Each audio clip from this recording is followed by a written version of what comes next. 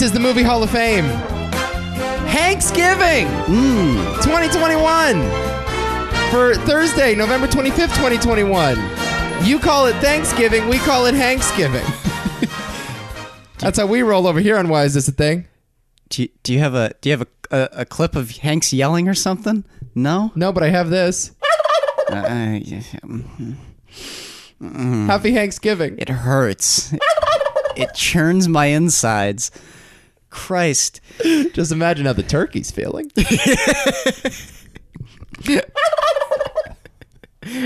I haven't seen all of Christmas Vacation, but I did see a clip recently of Chevy Chase cutting into the turkey, and it just splits open, and there's just fucking nothing in it. It's just like farts out nothing.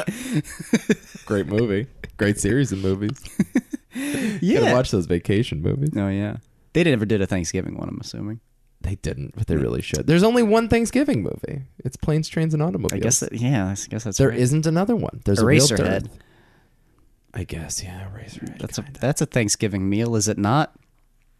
Yeah, I guess. You just cut them like regular chicken. Just cut them up like regular chickens. Yeah. Adam, how are you? I'm solid. I'm here talking about some movies I really like. What could be better? Nothing.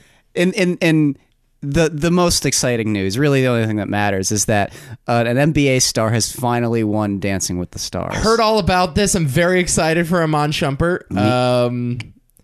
Didn't realize he was out of the league, to be honest with you, when he was on Dancing with the Stars. Really? Oh, I thought he was still in too. No, I Wow. mean, you know, he I think was on some of those Cleveland Cavalier teams with LeBron, and then he kind of just faded away. And then all of a sudden I saw a video of him doing the us dance, and I'm like, whoa, that guy, they consider him a star? It was it was kind of amazing. Yeah, he was great. I watched another one of his dance. It's the one Dancing with the Stars contestant that I think went viral as a result of the show, because I don't think I've seen a minute of Dancing with the Stars in at least 10 years. It's been a very long time. Well, it was amazing for a number of reasons. One, because like NBA stars suck on that show. Like, right. Traditionally, they're brought on. I don't know why. It's almost as if they bring them on to be like, okay, maybe the physical demands will seek through this guy's soul, and he'll be able to come forth and do this amazing piece. I think they have been waiting for an Iman for a very long time. I guess that's what the point is. But every time it's just like, these guys can't fucking dance. Yeah, obviously. But they're lanky. They're big and they're lanky. I mean, come on. Iman was twice the size of the pro, Daniela, I think is her name. And it was so funny because you look at them and their first couple dances are like, whoa, like it's going to be another one. Right. And then the fact that they slowly start breaking through and they're like, okay, here's what we do. You're fucking tall as hell, so let's like use that to our advantage, please. Like, it's like this novel. Like, of course you're gonna do that. Why didn't they do that to begin? It never made any sense to me. Right. And this is the first time where it's like, okay, we're going to play up the idea that you're really short and I'm really tall, and I'm going to wheel you around this room like you're a baseball bat, just flailing you up and like anything. I'll be King Kong and you'll be the Empire State Building from King Kong. Sometimes, that us dance is basically that. It's nuts. Yeah. And every dance after that was fantastic. Right. So I didn't realize they don't really ballroom dance on Dancing with the Stars anymore. It doesn't seem like... Seems like they've abandoned that whole premise. No. Because back in the day, like, there would be like a waltz. It'd be like, and here's Joey Fatone doing the waltz. And then, it'd be like a sort of regal, very British thing. No, it's a case of tonight we're gonna dance. Right. First openly gay shul. Yeah. Well, this season, speaking of which, was particularly notable because it was the first same-sex dance partners. Right, JoJo Siwa. I don't like JoJo Siwa. You're not. I didn't know who she was. She is. To be downright honest with you, until she had that. Didn't she have like a meal at McDonald's? I think so. She's a Disney star. She originally came from Dance Moms. She's the most obnoxious thing I've ever seen. Was she good on the show? She's an amazing dancer. Amazing dancer. But not really fair because she kind of dances in her spare time. Yeah. But it was kind of amazing that it's like, well, you were thinking like, okay, it's too obvious. The narrative is too good with JoJo. They're going to give it to JoJo. But it's like, would it be cool if this underdog, who was an underdog that is putting out really amazing performances now, what if he won? That'd be amazing, let's right? give it to the giraffe. Sure. Yeah. And Abby loved JoJo. And I'm just like, I don't know, Abby. Like, I think she sucks. I don't know. I'm not digging that JoJo. Where's the charisma? Right. Right. Wouldn't it be cool? And also, she's like 3 feet shorter than the other guy. Yes, yes.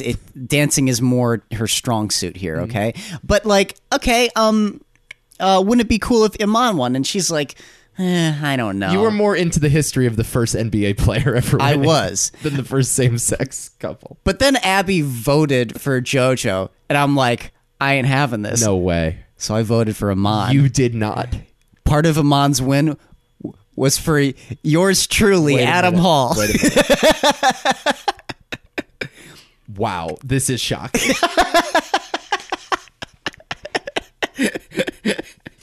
You cast a vote? 10 votes. You cast 10 votes for the winner of Dancing with the Stars? That's right, baby.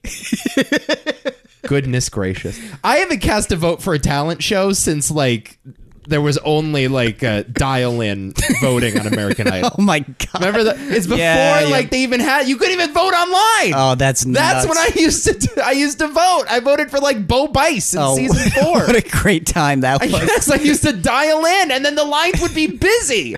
And they would tell you, don't worry, stay on the line. You'll get through eventually. No. And I would stay on the line when I was like 8. Did you ever get anybody? Of course. Okay, good. Of course. Well, no, you wouldn't. It wouldn't be like there wouldn't be a person on the other end. You would like call the number associated with the act. Yeah. Wanted. Okay. So there would be like 10 phone numbers associated with 10 different contestants, and yeah, you would call in. And then like there was this whole like campaign called "Vote for the Worst," which they were kind of like trolls before trolls. Okay. And they like, you know, they went in there and they like purposely voted for the worst contestant. They would like campaign for people to vote for the worst contestant. And that's how like Sanjaya made it to like the top 5 on American Idol that one year. Yeah. But I haven't voted in one of those since like the George Bush administration. And you're telling me you voted for Dancing with the fucking Stars? Yes, for Iman. I was into getting Iman into office. You didn't vote in the actual election this year. No. But you voted for Iman Shumpert. That's right. Okay. That's right. Well, yeah. the NBA world thanks you for it, Adam. You're really breaking glass ceilings here.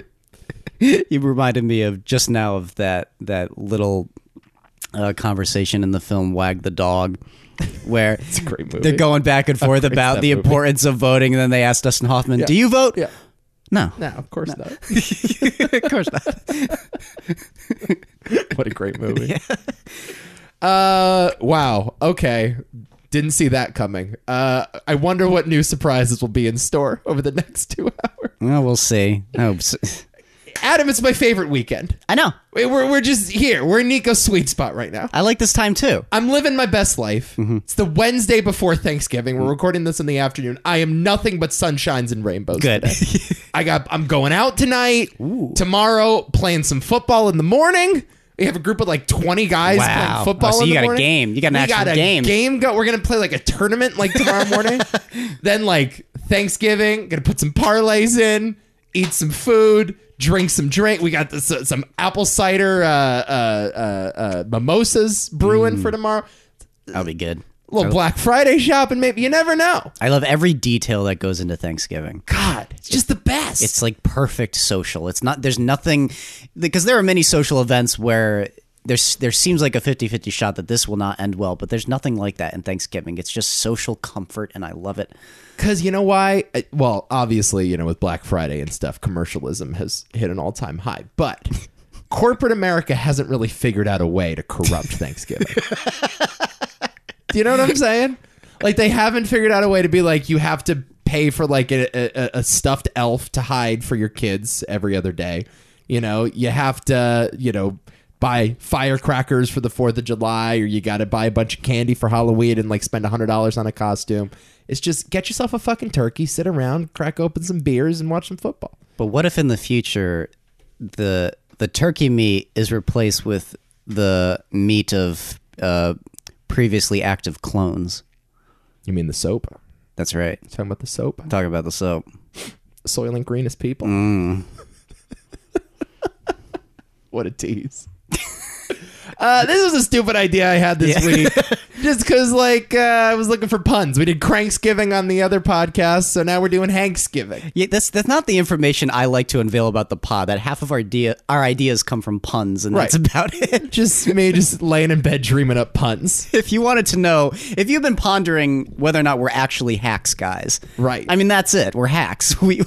Most of here's the thing. The greatest ideas I think we've had on this pod came from you laying in bed one night and then inspiration hit you. What a pun. June Carpenter. Right. What is June Carpenter? What? Because his name starts with a J? Yeah. Yeah. Hell yeah. The best was June Depew. Yeah, that was me. That was great. That was me. Well, I went through. I'm thinking, could we do Manksgiving, maybe? All the films of Herman Mankiewicz. That's not going to work. Tranksgiving. That could work. Little Josh Trank action. We've done enough Josh Trank, though. I don't know. What else is there? Chronicle. We basically talked about Fant Four Stick and when we did Capone, so... Right, yeah, we basically covered that guy's whole career. Yeah. Hopefully from beginning to end. It is to end. Yeah, I was going to say, let's hope it's over. What else can you do with that? Banksgiving? Pranksgiving? Films with Jonathan Banks? Pranksgiving's not bad. I like the Jackass movies. Yeah, there's stuff in there. There's stuff there, for sure. Is there a punked movie? I don't know. Let's see. I don't think so. Lanksgiving, Tanksgiving. Anything with tanks involved? Tank movies? Tank Girl. Yeah. But we've done Tank Girl. What's that movie that we did? Where they're in Afghanistan or something? Oh, The Beast. The Beast. Good The Beast movie. is pretty sick. Good movie. The Beast is good. Yeah. Just put Fury in there. Yeah. Just have a miserable fucking time. Tank movies. I caught part of that movie not so long ago. I like the movie, but whoa. Oh, God, that movie's fucking... It's a slog. It is a slog. It's just ruin your day. Not a fun watch. No. Would not throw that on during your Thanksgiving. The one with the American soldier burning alive and he shoots himself in the head while he's screaming in agonizing pain. Goodness. I saw that movie in the theater, man. I did too. Oh my God. Those tank sound effects, boy, are they compelling. Where they ricochet off the tank at once. You're like, ooh, that's good. Great sound design in that movie. Great sound design. Great sound design. I remember the tracers looking really sharp too. It's a pretty good technical movie. Yeah, I agree. The story, a little slow. Sure. If I'm being honest. Sure. And a little, upsetting. A little bit. Kind of I want to blow my brains out as I'm burning alive. That sort of feeling. I don't mind it. It's okay. It's the last good thing I guess David Ayer ever did. So, because what the hell is he up to? Wow. Is he making the follow up to his Will Smith film Bright? No. Wasn't that David Ayer? No, I hope not. Is it written by Max Landis again? Oh my God. Did you see that movie? No. Did you? I did not. Okay, good. I think he is making a sequel, though. Is it what? Oh, he made The Tax Collector last year. Remember that film with Shia LaBeouf? The Tax Collector? Yes. I did not see that. Yeah. I didn't even hear of it. It's kind of like a John Wick-esque, shoot 'em up movie. Oh, okay. Yeah. David Ayer.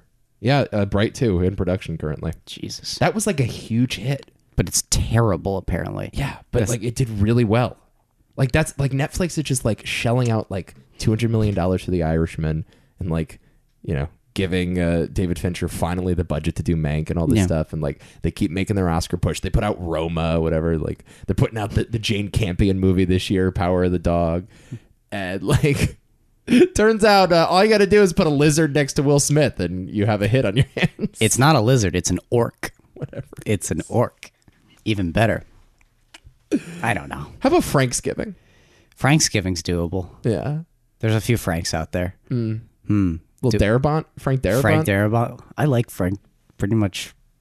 I mean, I haven't seen The Majestic, but I love all of Frank Darabont's movies. I think like he has done incredible work. Yeah, it's like those who, if there's, I get very defensive about The Mist because it's the only one to really get defensive about. Oh, that movie's amazing. And it's like, I think it's really good. That movie's so good. It's kind of brilliant. So good. But some people are like, I don't know, man. It's too 50s-y. That ending is too hard. I don't know. Like, as if that's not the point. That ending rules. It's an amazing ending. Whatever. I think it's a great movie. Great movie. It's a great movie, Max. Yeah, Nico's cat is here. He is. All right. So, but we stumbled on Hanksgiving, and what we did is we assembled 5 Tom Hanks movies. No real rhyme or reason. I think, like, in hindsight, there are some pretty significant movies in his career that we're talking about today, but I guess the only thing they have in common is we haven't talked about them before. Yeah, the range of quality is extraordinary. But you're right. As far as, like, Tom Hanks, it's not apropos of anything, but it's cool. It's cool.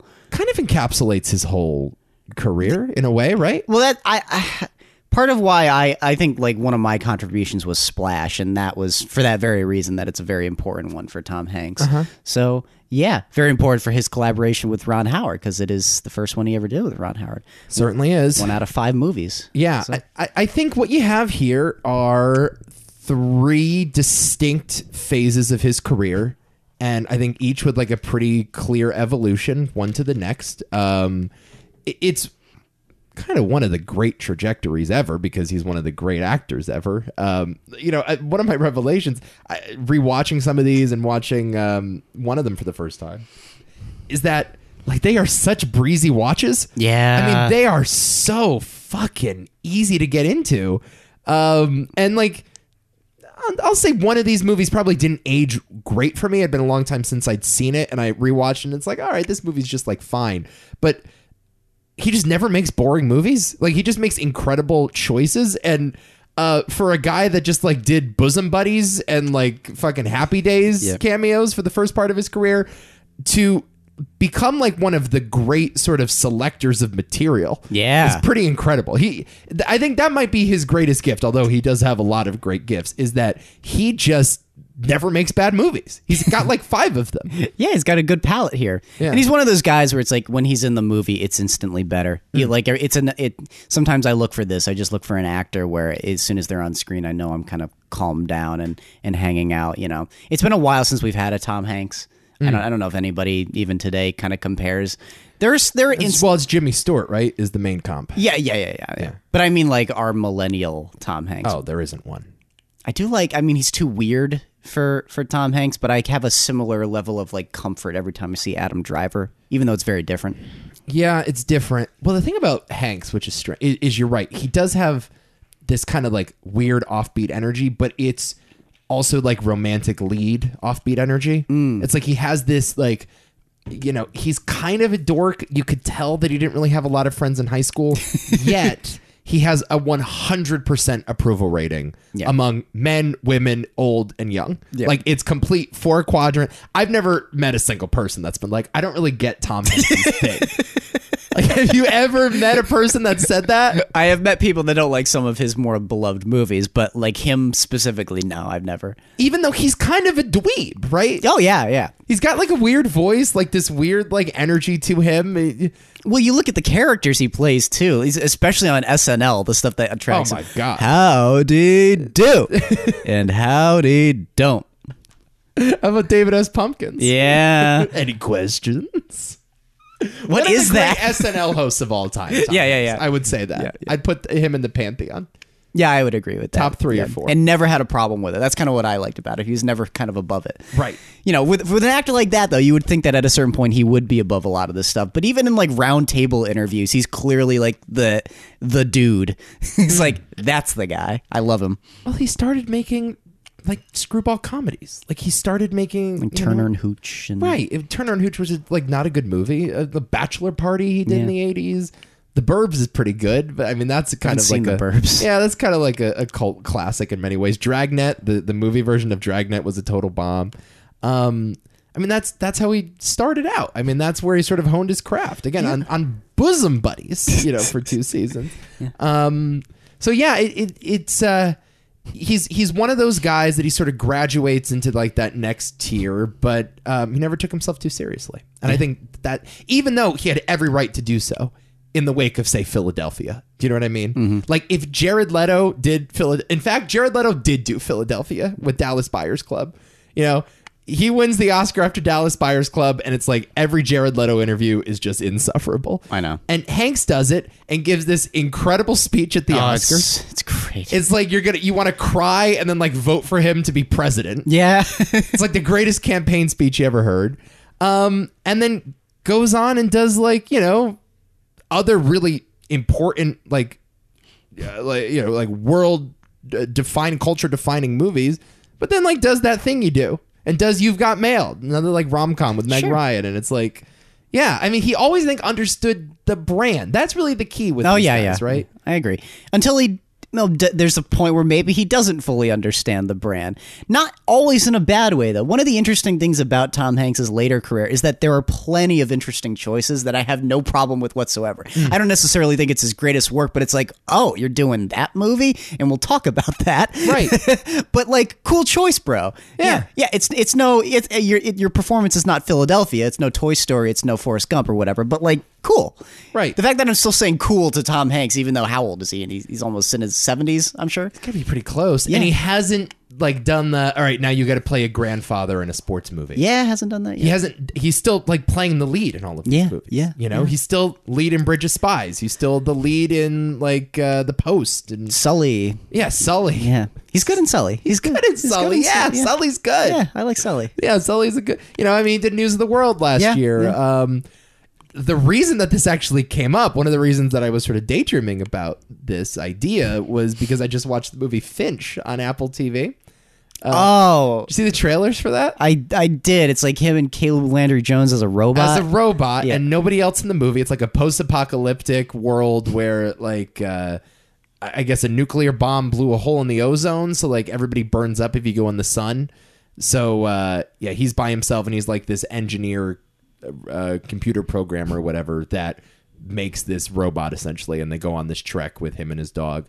And like it is the most like down the middle sci-fi idea you could possibly imagine, but it really works. It's like a solid movie. Like I was stunned how much I liked this movie. Oh, okay, cool. I was out because I saw the trailers for this. I'm like, oh god, we're doing like another like fucking, it's a post-apocalyptic sci-fi movie, but there's a family touch to it.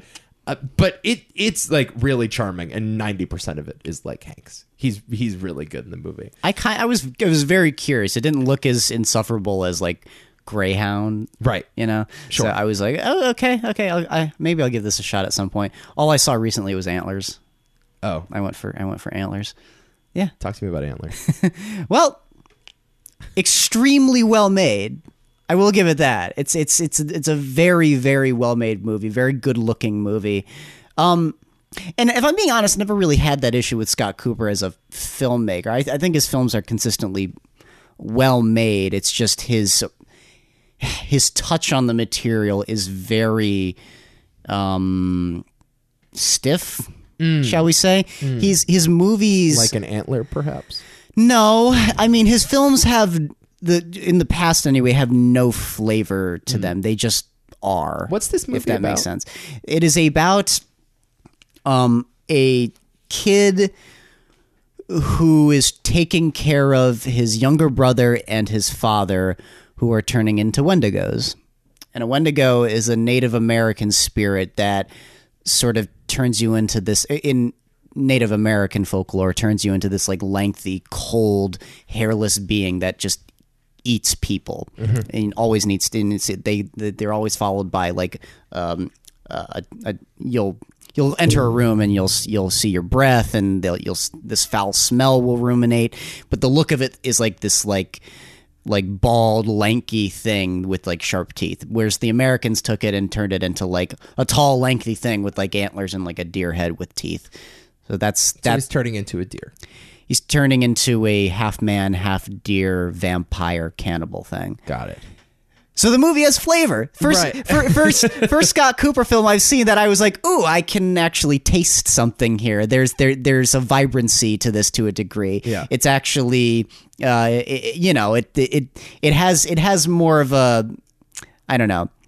It leaves me like salivating on scene to scene in a way that I don't get out of something like Black Mass. And it's actually, You were salivating at the Deer Man? oh yeah, just the Deer Man scenes are I have to admit the monster scenes are actually quite excellent. Okay. And I thought, okay, there is actually like a vibrancy here that is just not apparent at all in Black Mass, or even that much in something like Hostels. Yeah. Or well, he Hostiles. also did like Crazy Heart and Out of the Furnace, which I recall having the exact same poster. Both of those movies. It's like a guy with like a bushy beard and like long disheveled hair, in like profile too. in profile in front of like a mocha sort of background, like a rustic mocha background. And the only difference is one has a guitar, the other has a gun. Right. That's the difference. Right. I'm looking at him right now, as a matter of fact. Oh my! It is the same fucking poster. Yeah, there you go. And it's like both of these things are set in like Pittsburgh. Wow, it's and the there's exact like same poster. Overcast. I don't know where both those movies were. I mean, it is shot. like an identical poster. It's so weird. It's crazy. Yeah. So I mean, it's like you've seen that running gag where like, or there's like a meme going around. There's that Justin Timberlake movie and that Mark Wahlberg movie and Stillwater with Matt Damon, and they all have the same poster. Mm-hmm. It's just like a guy with a baseball cap in front of like a bright blue sky. So dumb. Yeah. But I mean, like, that's sort of what I think of when I think about Scott Cooper movies. It's just like, oh, these are things that maybe my dad would rent from Redbox and then forget about a week later. Yeah, I mean, I like the movie. I liked it enough. I think, like I said, it's a extremely brutal film in ways I didn't like fully expect. And it's not so much brutal in like when it kills someone, ooh, it's fucked up how it kills it. It's like the aftermath, like the way you see bodies in this movie. Oh God, it still sticks with me. Yeah. It's sometimes hard to watch in that way. But it's an effective like art housey monster film where the monster stuff is well done. It's just very dour, and that's the big thing about it. It's just there's nothing funny about it. It's incredibly sad and moody, and just like there's just a brooding quality to it all the way through, particularly with the young boy, and his performance is awesome. But like, you will not smile throughout the entirety of this movie. And yeah, some people want that out of their, monster movies about a deer man thing eating people, and you're not going to get that here. And I guess aside from that, my only other big criticism is that the climax is incredibly weak. Okay. Like the way the final conflict with the monsters, like that's really it. It's helped with like a really disturbing moment where they have to kill the younger boy's brother, and the sound design there, and the acting by that little boy as he's turning into the Wendigo and antlers are jutting out of his mouth. Good stuff. But I'll be sure never to see this movie. You'll catch it on cable one of these days. I don't think I will. I think I'm good. There is one shit like to that jutting of the antlers out of the mouth. When the father is turning into the Wendigo, it's almost like a cocoon, like his body is a cocoon. It's like breaking open, and the antlers are like reaching up out of his mouth, and then his like blood is falling from his mouth. It's like they're going like 3 feet in the air, and then all of a sudden his head just splits open, and then you cut, and I'm just like, whoa, shit! I'm out. I saw this with Abby's mom. I heard about this. I'm out. No thanks. Bye. I'm good. Abby's it was me, Abby, and her mom, and it was a good litmus test though for any future girlfriends of mine. Just know that I'll maybe show antlers to your mother and see how she reacts. Not really a scary movie, just moody and depressing for sure. Good. Back to the subject at hand. Okay. Hanks, I wanted to make one point about like his last 10 years, because you said exactly that. Like, he's had like a pretty solid last decade. He still makes like pretty interesting choices. Let me read to you. Let's see, it's 2021 now, so let's start at like 2011. Let's take a look at his choices. Yeah. Okay. Extremely Loud and Incredibly Close. Not a good film, but Oscar nominated. Cloud Atlas in 2012. We'll get to it. Captain Phillips in 2013. Good movie. Good movie, great performance, Oscar nominated performance. Really like that movie. One of his best performances ever, maybe? Yeah. Is that my blood moment when he's brought back to the ship? Right. Freaks me out. Oh Is my he God. so good? It's the type of scene designed for like an Oscar reel, but There's nothing fake about that It's performance. so It's good. like I love it so much when a performance hits that uncanny feeling where it's like this guy is actually in shock and heartbroken over what just happened. unbelievable. Yeah. Saving Mr. Banks, kind of a down the middle thing, but again, Oscar nominated.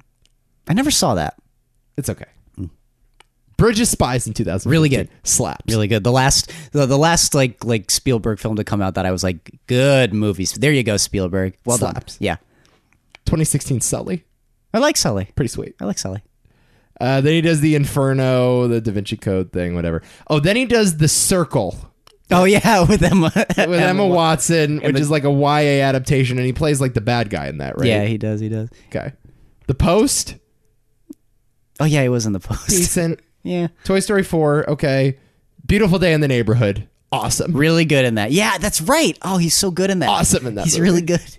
Another Oscar nominated. And then Greyhound, Borat, subsequent movie film, News of the World, Finch. Still at the top of his game. Yeah. Yeah. I don't know. That's pretty good to me. Might be his best decade. I don't know. Like, it's close. I don't It's good. It's good stuff. He's still doing good It's stuff. his best. You should forget about the 90s. Look at the movies he made in the 90s. Dude, the Bridge of Spies, man. Oh my fucking god. bridge. You love that bridge. I love that bridge. Nico's favorite bridge by a mile. Brooklyn Bridge? Nuh-uh. Nuh-uh. It's the Bridge of Spies. Brooklyn got any spies on that bridge? I don't think so, man. They just have New Yorkers. Way too many New Yorkers. Does the Tappan Zee Bridge have any spies on it? I don't think so. John Travolta would argue for the George Washington Bridge. Is that the George Washington Bridge in that fucking movie? I think it is. I'm not sure. Movie trivia. We'd suck at this. What is it? Oh God, because this would kill me in movie trivia. Wow, that's a great question. I think it's So, the George. what suburb does he live in that movie? Does he live in Jersey and then goes to the disco in Manhattan? I thought he was in Manhattan. Yeah, he like lived in He Manhattan. lived in Manhattan, but he wouldn't have been going because they were leaving the club that night and they like molest the girl Yeah, in the back, right? Yeah, that's true. That's good movie trivia. What bridge is? Because everyone would say, "Oh, it's the Brooklyn Bridge," and no, it's not. I know that, but Maybe God, he lived in Brooklyn though. that might be true. Oh, but shit. All right. Okay, we'll have to look into that. All right, let's get into it. Ready? First film, 1984's Splash, directed by Ron Howard, as you said, starring Tom Hanks, Daryl Hannah, Eugene Levy, and John Candy. Was nominated for Best Original Screenplay at the Academy Awards that year. A young man is reunited with a mermaid who saved him from drowning as a boy. He falls in love with her, not knowing who or what she is. Third Ron Howard movie, after Grand Theft Auto and Night Shift with Michael Keaton. This is technically the second Tom Hanks movie. He did a movie called He Knows You're Alone in 1980. It's kind of like this low budget slasher flick. Interesting. He had like a bit part in it or whatever. But this is his first, actual leading role. I Have Arrived movie star type performance. Right on the heels of, as we said before, Bosom Buddies. I think his cameo on Happy Days is what attracted Ron Howard's attention. Yeah. And he's like, I need to pull this guy off of TV. There were many comments at the time of like people that worked on the show with him, other actors being like, yeah, too bad this guy's not going to be on TV much longer. Because it's like we knew it was going to be like a meteoric rise for him. Yeah. So this is it. This is sort of the start. This is probably the first like iconic Ron Howard movie. Yes, absolutely. Right? Yeah. But rewatching it, I had not seen it in many years. Okay. I never really realized how sitcom-y it was. It's very, very sitcom-y. And not necessarily in a bad way, but it definitely does feel like a throwback. And Yeah, I agree. it does not share much in common with, say, Apollo 13, the next collaboration. No, between these two. it's so crazy that that's their next collaboration, right? Yeah. That is so weird. Completely different film. But here's the secret about Adam Hall. You know my tastes. They're kind of weird. I don't normally go for this type of stuff. It's one of my favorite movies on this list. Yeah. Isn't that crazy? I love this movie. Okay, question. How important was Daryl Hannah to you as a young sprouting man? As a young, well, As a budding Adam Hall? well, you know my love for Blade Runner. Yeah. So there's a bit of me that has some fondness for her as a result of that. She's not. What? She's not the girl as a young sprouting, but yeah, she's quite fetching. This performance? I learned a lot of things. I learned a lot of things about marine biology in this movie, Adam. Let me just tell you. It is about human and marine biology. You're a marine biologist. Why'd you say I'm a marine biologist? I learned a lot of things. Learned a lot of things about the female form in this movie. I looked directly into the blowhole. I looked a couple times. I'll tell you that right now. Looked a couple times to that blowhole. Goodness gracious, Daryl Hannah in this movie. She's really good. The chemistry of this couple is should not work as well as it does. Oh my. Because I mean, even back then, a fish out of water story literally is not a new concept whatsoever. It's the most hacky joke It's ever. so dumb. Like you look at this thing on the surface, and I was trying to explain it to Abby because she's never seen it. It's like, what are you watching? It's like it's about a guy who falls in love with a mermaid. But it's like delightful. I don't know. Like, like it's like my ideal cable movie with just brimming with charisma. There's exactly one thing I don't like about the movie, and this is going to vary person to person. It's just that I find John Candy for the first half of the movie to be absolutely insufferable. Okay. Some people are going to find that hilarious, and I'm like, no, he's a jackass. I'm not enjoying my time with him. But everybody else, especially Eugene Levy, oh my God, he's so good in this. is just off the rails in this. Can I read you perhaps Roger Ebert's worst take of all time? Oh, no. This is in his 1.5-star review of Splash. Okay. And again, put this in context. This was at the time it was released. It was Tom Hanks' first leading role. He was just the guy from Bosom Buddies before this. Okay. The mermaid is just fine. As played by the lovely Daryl Hannah, she is young and healthy and touchingly naive. But what about the guy who falls in love with her? It's here that the movie makes its catastrophic casting mistake. You see, they figured they have a comedy as long as the girl has a tail, and a romance whenever she has legs. So they gave her a romantic leading man when they should have given her a lonely guy who could swim. The leading man is Tom Hanks. He is conventionally handsome and passably appealing. Oh! And would do in a secondary role. He'd be great, for example, as the straight arrow brother. Instead, they make him the mermaid's lover, and they cast John Candy as the brother. You remember Candy from SCTV. He is the large, shambling Charles Lawton type who has such a natural charisma that he's funny just standing there. They should have made Candy the lover and Hanks the brother. Then we'd be on the side of the big lump who suddenly has a mermaid drop into his life and has to explain to her his creeping, swinging singles brother.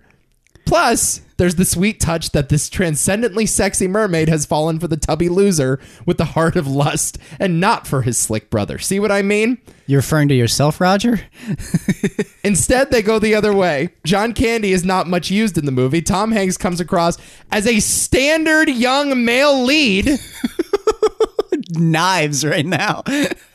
And they have to concoct a meaningless and boring subplot in order to make the movie long enough. Shots. Don't they know in Hollywood that once all the geniuses think they finished with the screenplay, you just got to rotate everything 180 degrees and you got a movie. He wasn't having that Tom Hanks. Goodness gracious. Damn. Is there a more, the Twitter account Freezing Cold Takes? Is there a colder take than this one by Raj? I guess not. Standard leading man? Passable? He called Tom Hanks passable in his big screen debut. It makes the movie for me. What are we doing? He's fantastic in the movie. What are you talking about? Raj! Don't like the movie, but you want to make John Candy the lead of Splash? I do kind of love reviews like that because they sort of remind you, like, guys, if you ever feel like you had a stupid take on a movie, don't worry. The best of them had stupid takes on a movie. Yep. It's okay. Yeah, I mean, it's an amazing artifact to look back and think, like, at one point in time, the greatest film critic in the world thought Tom Hanks couldn't, like, make it as a leading man. Doesn't like Die Hard either. I just don't. The 80s were not his best period. No, I guess not. How about that Friday the 13th Part 4 review? I mean, obviously. The film is literally about stabbing. Yeah, I kind of agree with that. John Candy is a little grating. I do love the line where Tom Hanks is like, "You brought a girlfriend to your own wedding." Yeah, that's a good. But that's him. That's for him, right? But the character that John Candy's playing is awful. Like even I know like John Candy's like infinitely likable. Like you think it's impossible to hate him, but it is. I don't know. They push it a little too far. I really just don't like this character at all. He kind of gets in the way. Yeah, but this is like sitcom brain talking with these guys. Like this is Ron Howard came from sitcoms, was like a young actor in sitcoms, and I think was still in that mindset when he was making these things. This is like situation comedy. You could see this being like a 22 episode sitcom that ran for a season on NBC and then got canceled. With Tom Hanks and Daryl Hannah. I mean the jokes are very much like that. There's a lot of jokes per minute. I guess I didn't remember the movie being that overtly funny. Yeah, it's sort of broad. It's more broad than you would think. Yeah, because I think now I sort of think of Tom Hanks, as a guy in romantic comedies like Sleepless in Seattle or whatever, or like even Big to a certain extent, and those are like comedies with something to say. This one, I mean, just really goes for the laughs more often than not. Oh, it's closer to a Paul Feig movie. He would make something like this today. Sure, honestly. It's a little bit better than that. Yeah. Quit dragging Paul Feig through the You're always picking on Paul Feig. He sucks, man. But that being said, there are some great flashes of like because I know you hate Ron Howard, but he can make good movies. Yeah, I just don't think he has much to do with how good this movie is. Well, he needs to wrangle these actors and whatnot. He needs to put them in the right place, and I certainly think his approach to certain scenes is really, really good. Particularly when Daryl Hannah gets the water sprayed on her by Eugene Levy. That's a really good like powerful moment that ends up being kind of disturbing by the end of it, with the way they have to carry her off and the way Tom Hanks like can't even go to help her because he's so shocked. I just think everything about the execution of that scene is incredibly well done. Well, also that tail is like huge and disgusting, and the flopping oh my god sound. I mean, she is a fish after all. She is a fish. This beautiful woman is a fish. Let's not forget that. First time I fall in love, she's a fish. She's a fish. Seeing Tom Hanks in a tank covering his nuts. I'm not a fish. This is also like a movie with a lot of sex in it. Yes. I had, I guess, forgotten that part. Maybe like I just watched the edited cuts on cable, so maybe they took a lot of that stuff out when I was a kid. But I mean, this is a relationship built entirely on sex, the two of them. It's the first thing they do is just have lots of sex with each other. But no, it's love making. It's not. They're not fucking, Nico. They don't even exchange any words. It's just immediately. He doesn't know her name, and they just start fucking. I mean, that's literally what happens. This is Nico's dream woman right here. Absolutely. Just spare the chit chat, lady. I think he's cracking up because I'm putting myself in his shoes, and I would have no idea what the fuck is going on. A naked woman appears. It's like, what am I supposed to do with it? She'd be like reaching around me. My hands would be out here. What is that? What's going on?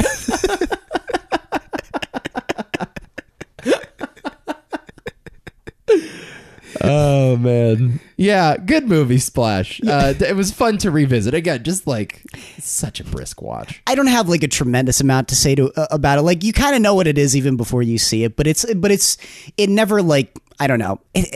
So many of these movies can just like frustrate you with how eye-rolly they are, but there's just something endearing about it. And I think for the most part, it's Daryl Hannah and Tom Hanks working next to each other with just the right amount of like supporting chemistry. Like I said, from Eugene Levy, he's just I love that character. Yeah, I could do a whole movie with him. He's so fucking funny.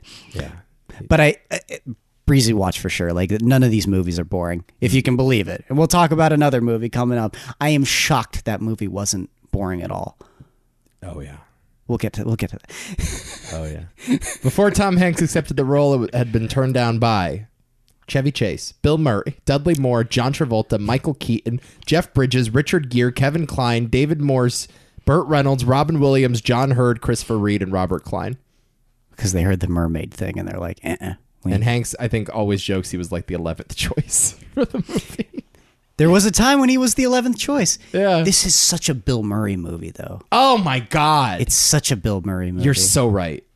I mean, this is right in line. No, you know what though? Chevy could have done it too. Oh yeah. No, that whole gang is, Yeah. is very much in their wheelhouse. Like Dan Aykroyd should have popped up in this movie. 100%. This could have been Chevy and Dan Aykroyd, and it could have been like an Yeah. SNL movie, and it would have been exactly the same. You're right. Yeah. It's so much worse though. Yeah. It's I don't know. Tom Hanks just brings this like funny, affable humanity to it all. Right. That's Tom Hanks though, I guess for you. So. That is Tom Hanks. Also, this movie is credited for introducing the girl's name Madison. To pop culture. Became one of the most popular newborn names in the early 21st century, believe it or not. Maddie's sister's name is Madison. Is it based on this? Well, I don't think it's well, I'm going to have to ask Donnie. Gonna have to ask Tim and Don. In between your... Big fans of Splash? You're Well, it's funny you say that, Adam. Yeah. Turns out I'm actually a fish. Aren't we all fishes? Spray me with that hose, will you? 1992 is A League of Their Own is next. My mind went to a bad place. A League of Their Own from 1992. Directed by Penny Marshall, starring Tom Hanks, Gina Davis, Lori Petty, and Madonna. Ever heard of her? Madonna? Yeah. I have not heard of Madonna. Great actress. Great actress. Two sisters joined the first female professional baseball league and struggled to help it succeed amidst their own growing rivalry. I'm a big Penny Marshall fan. I think this movie should have been directed by Fincher, if you ask me. Okay. It would have been interesting to see him and Madonna make a movie together, especially a movie like this. We all know David Fincher's love for baseball. Certainly. Could have really got into the alcoholism of Tom Hanks here. That's Could have true. really explored that even further. Yeah, that's true. Could have ended in his suicide. Right. That would have been nice. Yeah, I think you're onto something there. I'm a big Penny Marshall. I think Penny Marshall's like the female Rob Reiner. Like, I just think like she makes like solid movies, yeah. comedy dramas. Started with Big, right? Or one of her first movies, anyway. It was right. It was Big Awakenings and League of Their Own is like the big run right there. Yeah. But yeah, I like them all. And this might be her best one. What say you? I mean, it has Lori Petty in it, so therefore it is the best. It's got as Tank simple Girl in as it. Yeah, yeah. I really do have to stress, because this is an awesome movie, but like, I sort of realized like Lori Petty is kind of my girl. Yeah. I mean, what a surprise, right? Lori Petty's my girl. Right. But like, I don't know, man. She's just like one of those truly forever endearing characters, and it's my favorite thing about the movie is just everything she does in this. Yeah. And I can watch almost more so than Tom Hanks, even though he's fucking remarkable in this movie. He's unbelievable. Unbelievably He's good at this. unbelievably good at this. He's just too fucking. He does this a year before Philadelphia, and it's like, how is it not 3 Oscars in a row? I know. Like, he's so amazing. I in know. this. Because this one too. I mean, like this. You would think that people at this point would have been completely turned on to how great this guy was. I mean, I guess they were. Yeah, I mean, Big was probably the one where it's like, oh, he's not just a comedic lead. Like, he can actually carry a serious Oscar-nominated movie. I think that was an Oscar-nominated performance. Big. Was it? I think so. Yeah. How is this one not? Because it's funny. I was watching it with my dad, and he said, "Oh, what did he win for this?" And he didn't win anything. You'd imagine you just swept. Yeah. Yeah, at least get nominated, but no. Yeah. No, he's amazing. It is the one performance that's kind of not remarked upon, even though, and obviously you'll say Philadelphia is the one where he becomes like the serious dramatic lead, where it's like, oh, he's actually one of the great actors of his generation, not just a like great leading man. But this was kind of the movie, and I know it's still a comedy, so you can always say like, all right, it's still like a light baseball movie. But that performance is really the one that I think push the boundaries of what he's capable of. Mm-hmm. And he's like, I'm going to play just like an alcoholic that pisses on the field and shows up to, every game hammered. And I guess kind of has a heart of gold, but they don't really play those notes in this movie. Like, they allow him to be an asshole. He's a real asshole in this. but still a loving and entertaining asshole. Though when all is said and done, you still get a kick out of him running after the little kid with a baseball bat. Certainly, you know, and he knows that you're going to get a kick out of that. Yeah. It's the one of those few performances, because generally speaking, drunks are not well liked characters, and he somehow makes this the most entertaining, lovable drunk. Well, because he's Tom Hanks drunk. Exactly. You know, if you ran into Tom Hanks drunk on the street, you'd be like really charmed. He'd kick you. He could kick you in the balls, and you'd be like, "Thank you, thank you, thank sir. you. May I have another?" Yeah. So yeah, man. He's really good in this movie. He's really solid. good. He's really he gained 30 pounds for it too. I noticed that too. Yeah. Everyone gives him credit for losing the weight in Philadelphia. Whatever, but not to. Obviously, it's a great performance in Philadelphia, but he does the same thing here. He gains the weight and then he loses it the next year to play an AIDS patient. Mm-hmm. I mean, like, he's really doing good work in this disposable comedy. And I think at the time it's Penny Marshall, Gina Davis, like, you know, even now I think the movie is kind of underestimated because it is a serious piece of like dramatic filmmaking as well. Like there's a lot. It's a really impactful, great sisters movie. I was just about to say that. We were talking the other a little while ago. I forgot with like Hannah and her sisters and how there's not many good sisters movies, but this is a solid sisters movie, and I was sort of reminded about that on rewatch. And it's funny because I recalled liking Gina Davis a lot when I first saw it, and she's good in the movie, but I'd forgotten how much of how close to the villain she is in a weird way, and how Lori Petty is more so the hero. Yeah, you know, subtly so, of course. But I sort of like that funny trick that the movie plays, and how well it pays off. I mean, it really works by the end. Yeah, it's really good. When Hanks was first cast, or when Penny Marshall first asked him to do it, he said that he wasn't sure because he was too young. He didn't think he could play this character because he thought the character was supposed to be sort of an old, washed-up, disheveled guy. But Penny Marshall, I think, pointed out very smartly, it's like, no, it's like baseball is the type of career where it's like you have 10 years of a peak or whatever, or you know, try to make it for 10 years, and then when you fail and bottom out, life comes at you quick. You know what I mean? Like the wash-up, quote unquote, happens much sooner in that kind of career. Yeah.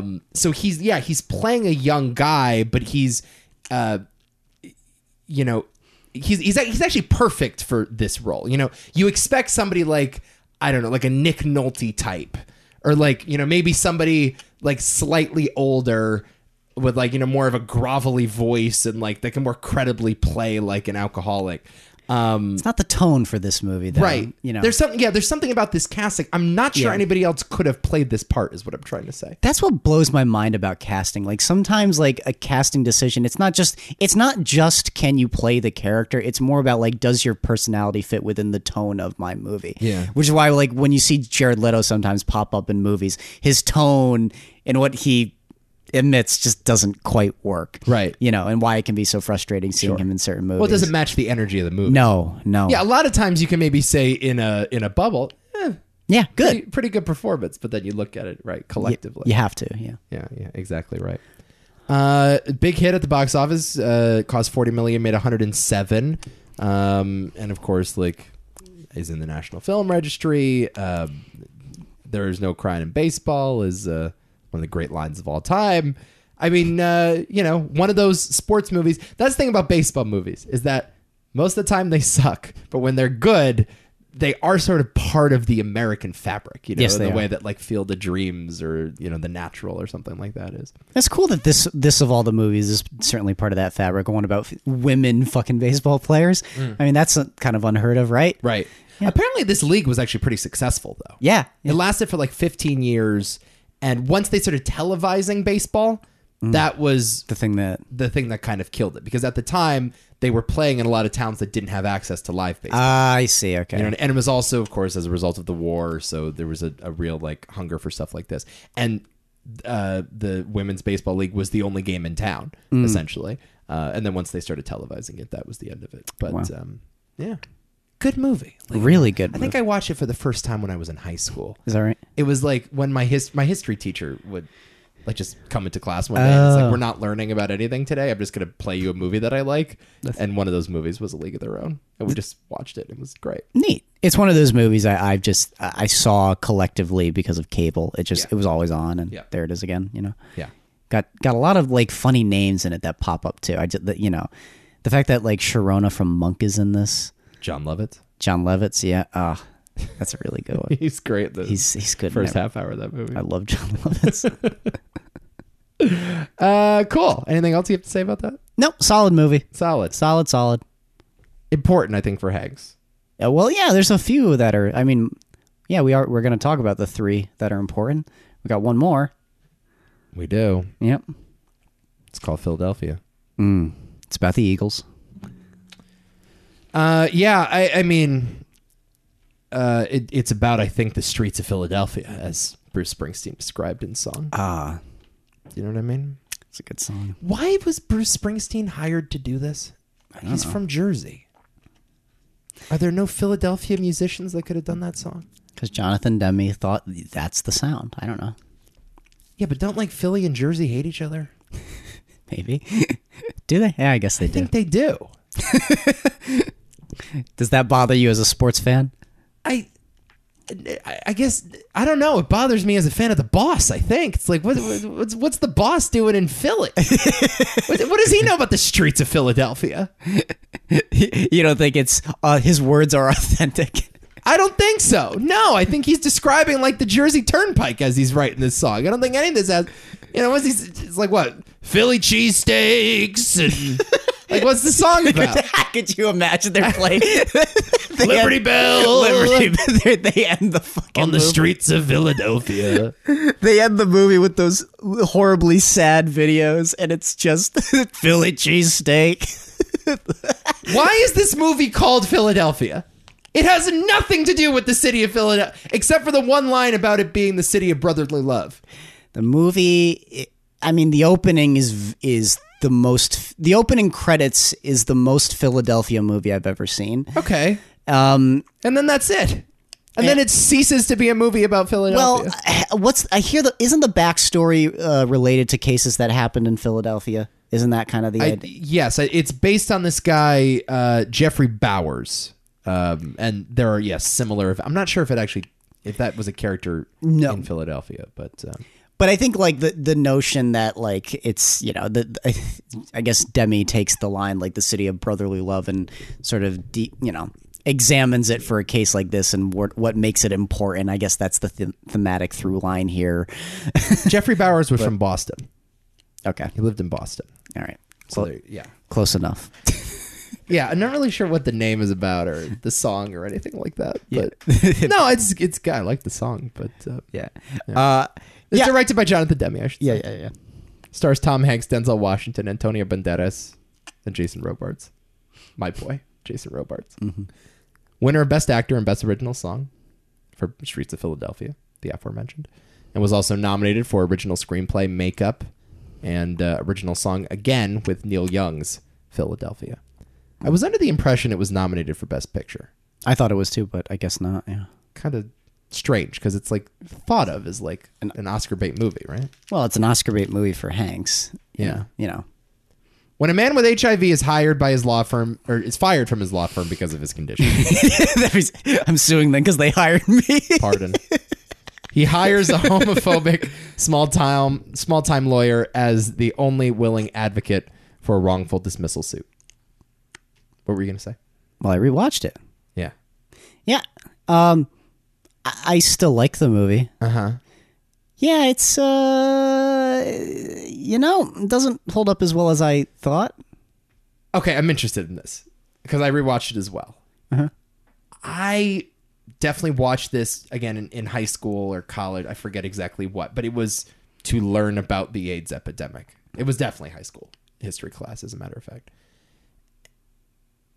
And I don't remember it being this fucking weird. It's a weird... like, Jonathan Demme directs this thing like Silence of the Lambs. Sometimes. Well, you know what I mean? those close-up into the camera shots. A lot of, like, close-ups. Like, the guy, Denzel in the courtroom is speaking directly to you. The opera scene in this movie is bizarre. It's such so like it's amazing. It's in low key one of my favorite things Jonathan Demme's ever done. It's unbelievable, but that's a Demme stroke of genius. Like this is not just like a run of the mill courtroom Oscar bait movie. My least favorite thing about it are the courtroom scenes. Okay, honestly, because it strikes me as a movie that was made more so to get the word out than to like tell its story. Right. More than anything, it's like, okay, let's it's an issues movie. Yeah, let's deal with the issue. We don't. It's not what the story is. It doesn't matter. Let's just do a movie about AIDS. And I think that was the origin, by the way. Okay. Is that Demme had a friend that died of AIDS. So okay. And he's like, I want to make a movie about AIDS. Now what? All right. And then they arrived at this. Because there's a lot of half-baked elements in this movie. Okay, give me an example. Well, the courtroom scenes are just like shrug. There's a few moments that are wonderful, but I don't understand the case aside from these guys fired him because he had AIDS, and that's it. They don't really talk about it all that much. Yeah. They don't go into it. There's a ton of ambiguity, even by the end of it, of what actually happened. Right. It's all so much of the sabotage is implied, and yeah, we know that it happened, but it's just so bare. It's so interesting how much of the movie doesn't seem totally interested in the case itself. Right. That's a good point. Yeah, the courtroom stuff does sort of feel like an afterthought a lot of the time. And they're quick. I mean, I think some of the scenes themselves, like the Mary Steenburgen stuff, is really good. Like I think, and also like that piece of casting is really good. Yeah, I agree. Putting like this soft, gentle mom as the face of like this horrible law firm, I think is like pretty brilliant. And Denzel is like really good in those scenes, but. Yeah, they don't really get like into the actual nuances of the case. It's not really a detail-oriented movie, and a lot of times, in courtroom dramas, that's sort of the key is detail. Like you need to understand exactly what the jury is going through, what the stakes are, and also at the end of the movie, like the jury just sort of decides after very little deliberation, we're just going to give him $4 million. Yep, and that's it. And it's kind of like a happy ending, but not really. But. Yeah, I think you're right in that the courtroom stuff was clearly put in there to sell the movie, and it worked because the movie made a lot of money and, was very important for, gay cinema and the whole issue at large. But I think was put in there as just sort of like, this is the tree that we're going to hang all of these leaves off of, but we're way more interested in the leaves. Yes. We're way more interested in the scenes with Tom Hanks and Antonio Banderas together, or scenes of Tom Hanks listening to opera and contemplating his own mortality, or the scene when they're in the library and Denzel is like hiding behind the stack of books and he's watching somebody discriminate against Hanks. Like those are the scenes that Demme's really interested in doing. But here's the thing. I think those scenes are pretty remarkable. Yes, I agree too. They're fucking awesome. Yeah. It's just interesting. Like you have this really, really gorgeous piece with just such obvious imperfections, but like, I don't, like I do this is the thing. I really, really like the movie. It's just interesting how many details are sort of not fully realized. And that's really what it feels like. It's not even that like I think the courtroom scenes are bad. It's just like they don't fully live up to their potential. And I just find that so interesting. I think the transitions in this movie suck. The transitions. There are wipe transitions. Oh, yeah. Every time it happens, I'm like, no. Yeah. No. Yeah, they do that a lot. And it's just like, why? It's a strange choice. Yeah, they do the 360 spin at one point, which is multiple times. Yeah. It's like iMovie transitions. Yeah. It's like fifth grade, like, the last time I saw it in a movie was in John Waters' Hairspray. It's like, no, it doesn't work here, Jonathan Demme. Why did you do that? Demme's trying a lot of stuff. Yes. I mean, that's like, he is trying to make an art house film under the guise of, like, you're right, an Oscar bait courtroom drama. And, I think at times, like, it really works. Like, I will take this over, whatever the equivalent is today, whether it's like, the movie with Adam Driver, The Report from a couple years ago, or, sort of, or even Trial of Chicago 7. There's another, which is like a movie that has really aged poorly for me over the last year. Like, I will take something like this, which is like trying to go for something a little more abstract and a little more ethereal. I agree. And here's the thing. Despite my, like, I guess technical issues, the movie still works. It still gets me. That ending Yeah. Oh my God, sobbing. It's impossible. I was fucking sobbing at the end like, of this. fuck, that's so true. Again, despite the imperfections, it really is a beautiful movie. Yeah. It really honestly is. Denzel putting the mask on his face in the last moment, like I just fucking lost it. I absolutely lost it during that. And then when the whole family's, going through and saying their goodbyes and be like, see you tomorrow, whatever, and his mom comes up. Like the mom is unbelievable in this too. Yeah. Yeah. Goodness gracious. Can I talk about that opera scene and just how I think it's like, Go ahead. It's like One of the best things ever. you could argue it's the best scene that Demi ever shot. Yeah, you could. There is such brilliance. I just want to talk about lighting Let's talk about it.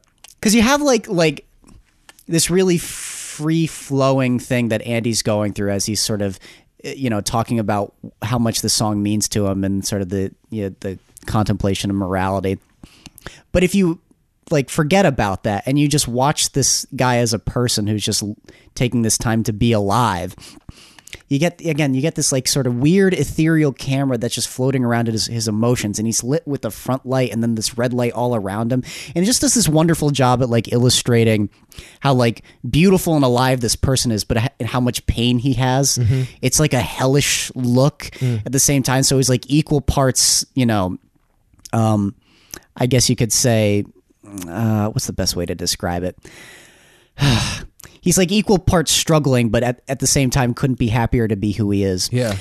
And then you cut to Denzel. Oh my God. The Denzel shot when he's in silhouette for 10 seconds. It feels like he's hesitating. It's I don't want to accept this person. Right. And then you get this flashing light. And as the scene progresses, it becomes lighter and lighter. Oh my God. And by the end of it, he kind of falls in love with the guy. Yeah.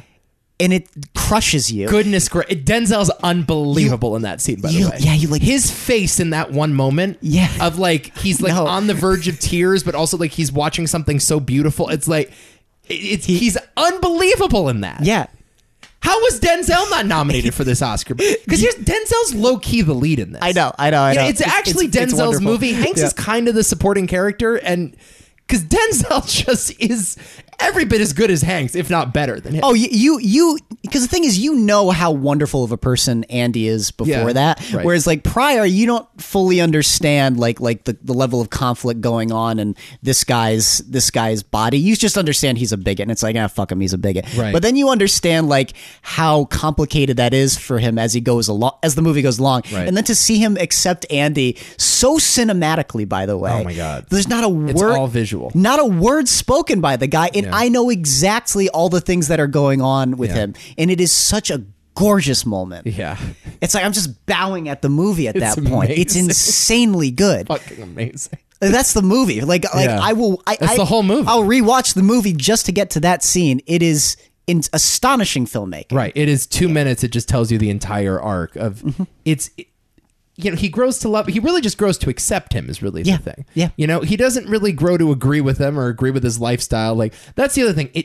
The movie doesn't sort of make any excuses for Denzel. They show him as a bigot, and he kind of remains a bigot throughout. But he learns to accept him, and also because of his love of the law or whatever, he takes on the case.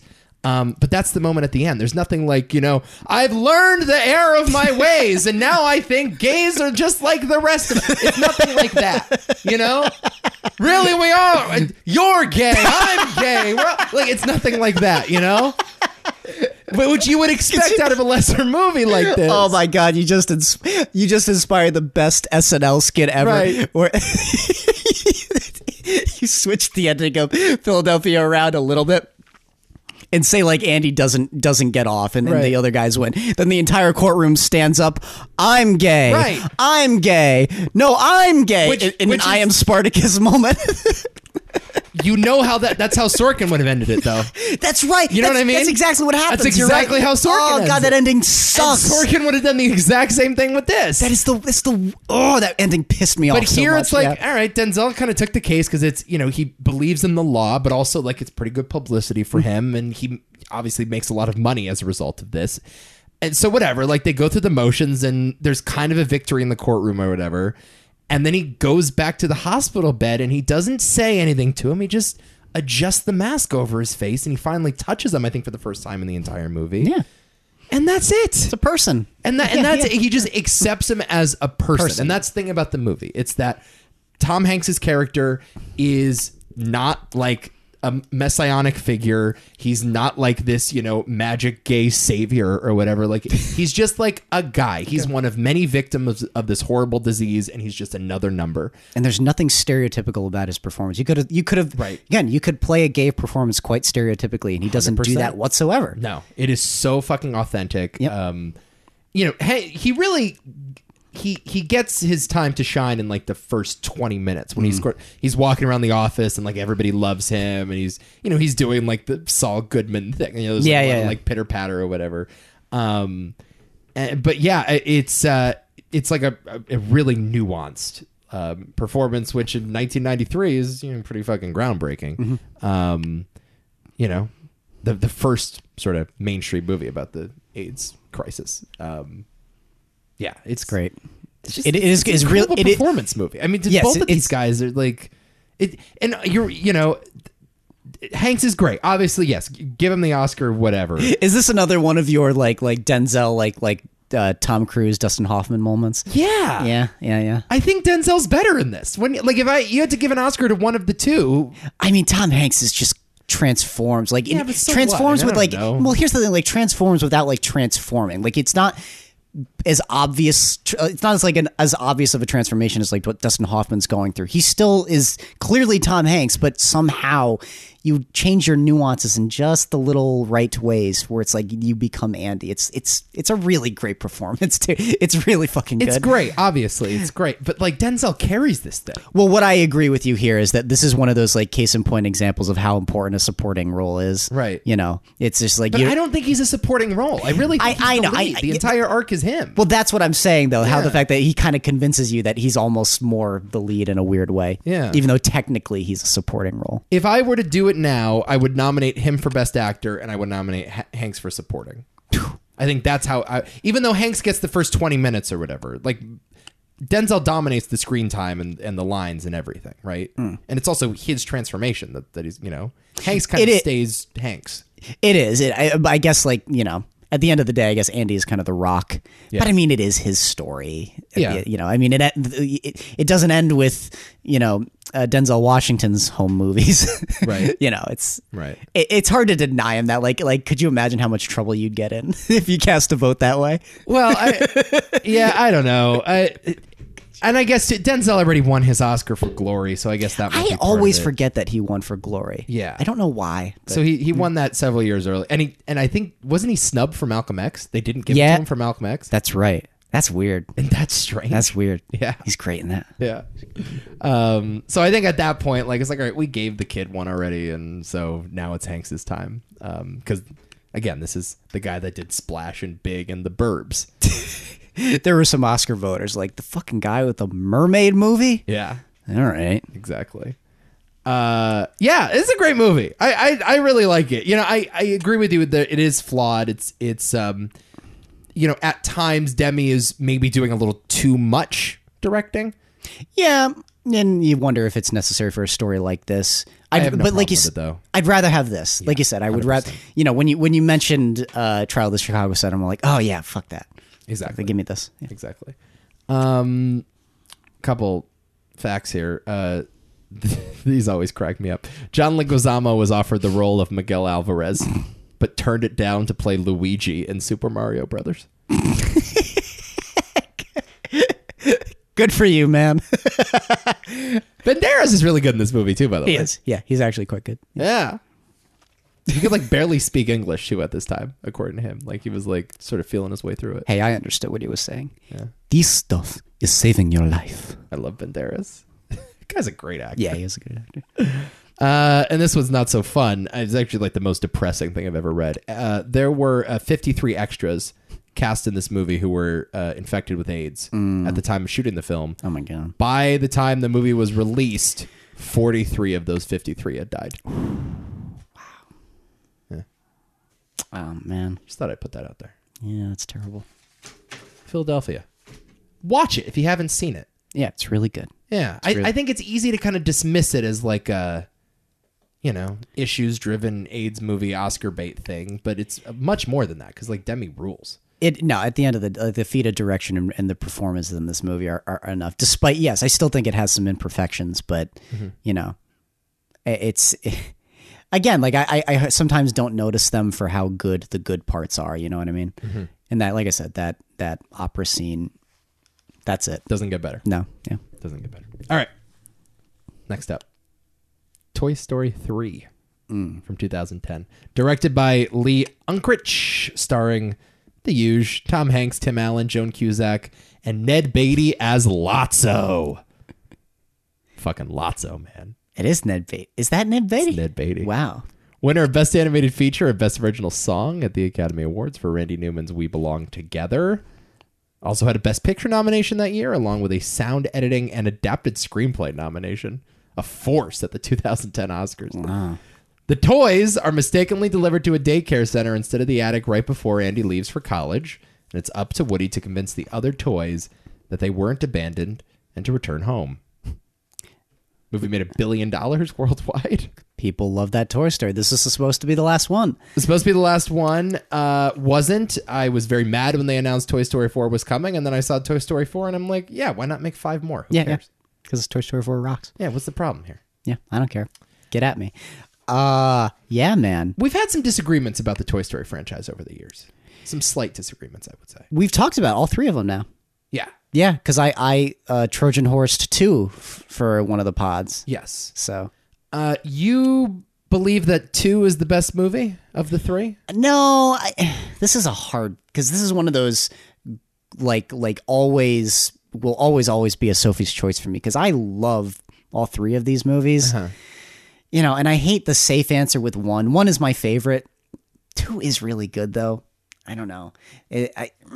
I think if the original Toy Story was not the original Toy Story, that this would be my favorite. Yeah. I think like this is, if you want to sort of define what Pixar does well, This is it. and their ability to sort of make a movie for 4 quadrants, you know, and age with the audience and put stuff in there for adults as well as kids. I mean, this is it. I specifically the incinerator scene. I mean, that's just like, oh my God, like this isn't a kid's movie. I know. I remember watching it for the first time and just sobbing. I watched this with my siblings. I think we didn't see it in the theater. We rented it. And we were just, all 3 of us, just sobbing uncontrollably at the end of this thing. Actually, in the incinerator scene as well, sobbing. When you cut to Bullseye clawing his way off the trash trying to get up. Yeah. It's like, it's like you're watching a Mad Max movie, but it's in fucking Toy Story. And I know, you know, people have, I think, a problem. There's been some controversy, I think, surrounding that scene because like it kind of uses pretty like easy stakes, you know, whereas the original movie, it's like Woody falls out of a moving truck. How can he get onto the moving truck? Yeah. Or like he falls out of the window. How does he climb his way out of the bushes? How does he get from one house to the other? Right. That's like half the conflict in that movie just becomes, I'm over at my neighbor's house, but I want to get over there. Exactly. Yeah. Whereas this one is like, okay, what if the toys almost burnt alive? What if we almost melted them to sludge? Yeah. But I don't know. I think that scene's kind of amazing. It works. It doesn't matter. People, I don't like it when people do that. Yeah. It's like, but does it work? It works. Yes, it does. Do when they hold hands? Yeah. Holy shit, man. When the toys hold hands at the end and just like accept their inevitable demise, it's like, oh my God. I don't think I've ever met a person who didn't cry at the end of this movie. Oh my goodness. Because it works. But I cried after 4 as well. I cried during all of them. Like I'm just a fucking, I'm a bitch. Yes. but I Movie get theater, Toy Story 4. I'm Really? Yeah. I saw it at a drive-in. I'm with a lady and I'm just like trying to conceal my tears. Just, I cannot contain myself. And it's like, I'm not going to let this person see me cry. And well, that was a mistake. Aw. Sobbing. That's why you need me there. Because there's no way that would have happened. Exactly. There's no fucking way that would happen. Right. Well, it's like you see a tear streaming down my face, and I'm like, look at this guy. Look at this bitch. Yeah. Don't be such a bro. Just drowning. Remember when we saw Star is Born? The 3 of us, me, you, and Abby was just like crying her She's just in a puddle. She cries a lot. She cries a lot. She cries during Dances with the Stars. When JoJo lost? Yeah. She's very depressed. She's like, Adam, I don't like that. I don't like that. No, it's the speeches they give, though. You know, it's like how they're doing this for their husband who died and stuff like that. You know, God, that makes her cry. So. No, yeah, I'm sometimes a sucker for those too. Like, Really? I used to cry during like The Biggest Loser. Remember that show? The Biggest Loser. You never seen The Biggest Loser? I have, but that made you cry. That made me cry a bunch. Yeah. Wow. I'm just a sucker for this shit. Damn. You give me a sad story with some like string music underneath, forget it. I don't cry very often during television. I'm gone. It's like with Sebastian Maniscalco. He talks about undercover boss. I'm out. He just starts crying during undercover boss. Oh my God. Undercover. What about Shark Tank? You ever cry during Shark Tank? Sometimes. Sometimes. Last time I cried for television was like I was so heartbroken over what Walt was turning into when he said we're a family in season 5. That got me. It's been that long? Yeah. Oh God, it's been 8 years? Yeah. Yeah, it's been about 8 hours for me. Yeah. I haven't cried in 8 years. Dude, I was crying during Finch. Really? Finch made me cry. The fucking robot in Finch made me cry. And the dog is so cute. He's like, take care of the dog. I'm gonna go through movies now. What about like? Oh my God, I was crying so hard. I haven't seen it yet, but I'm assuming. There's. I want to like run through movies now. Finch just destroyed. What?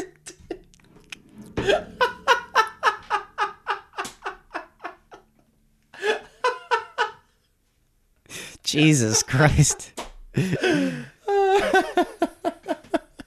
But not Princess Switch. You don't cry during Princess Switch. No, I just You heartless bastard. knowing I'll never get with Vanessa Hudgens in my life. Knowing that the love of my life has gotten away. Was she the love of your life? Betrothed to another. Who was each other's love of their lives? Because Zach has Mila Kunis. I had a couple, man. You had a couple? I went through a lot. Yeah, I went through a lot of babes. Miko got around. I went through a number of celebrity crushes in my time.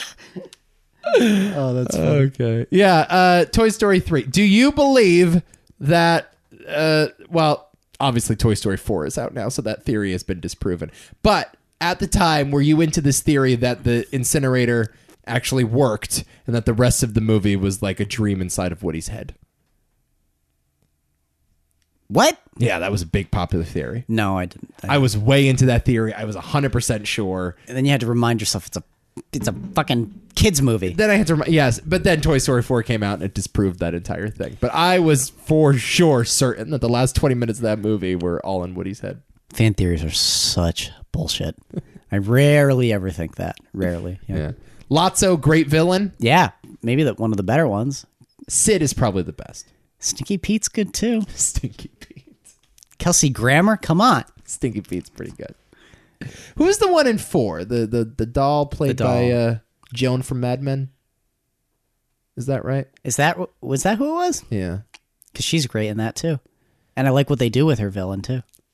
Yeah, that movie's pretty good. I don't know, guy. Like, there's a lot of people who don't like Toy Story 4. I'm like, I don't get it. What's the deal? I think it's comfortably the fourth best. Yeah. Okay. Yeah. Sure.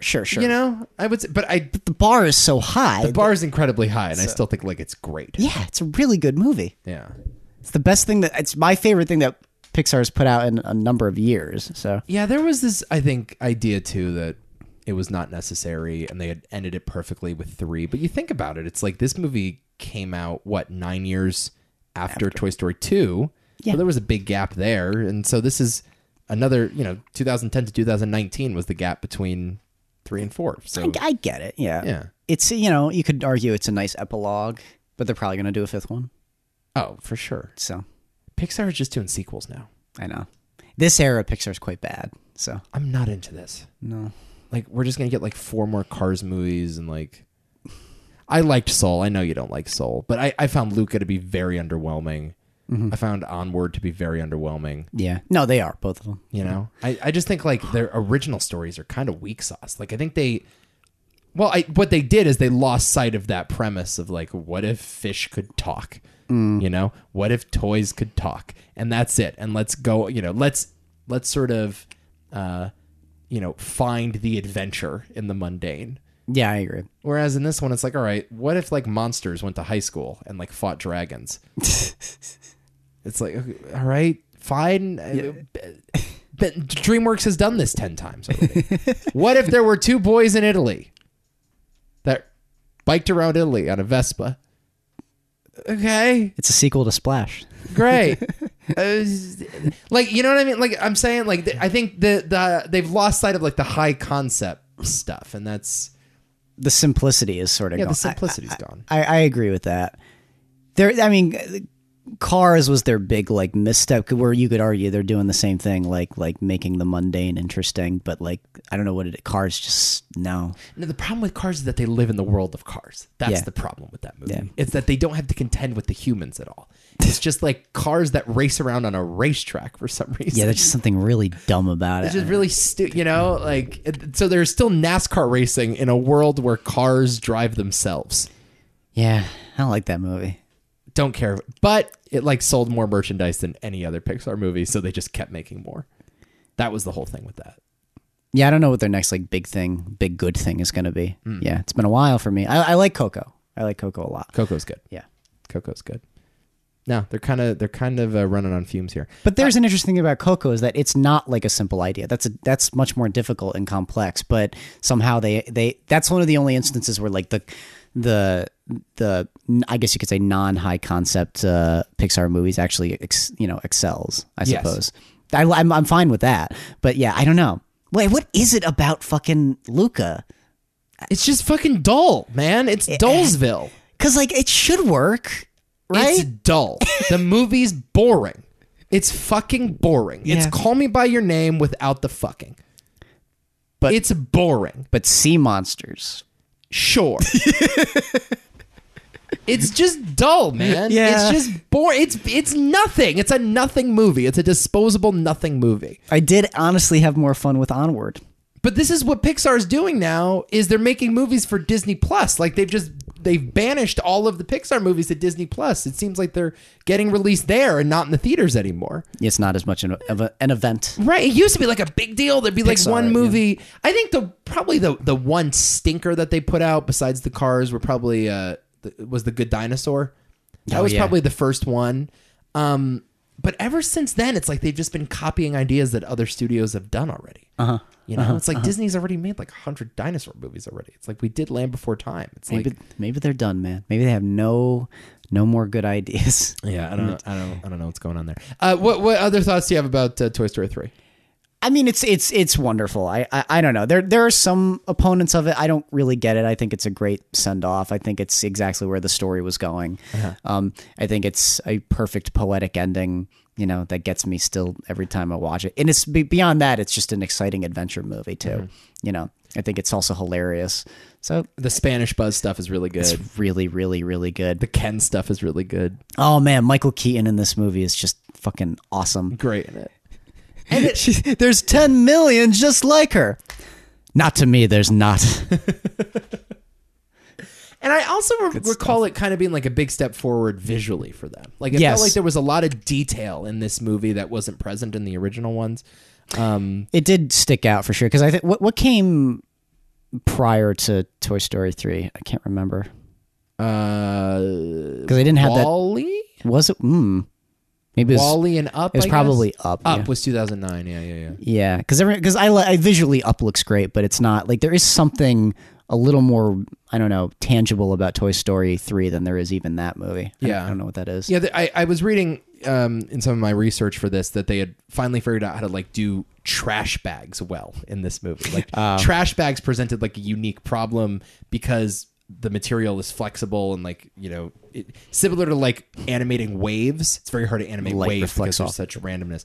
Right. But the light reflecting off of it, the motion of it, all that stuff. So they finally like nailed down garbage bags. And so they were able to put the toys in a garbage bag in this movie.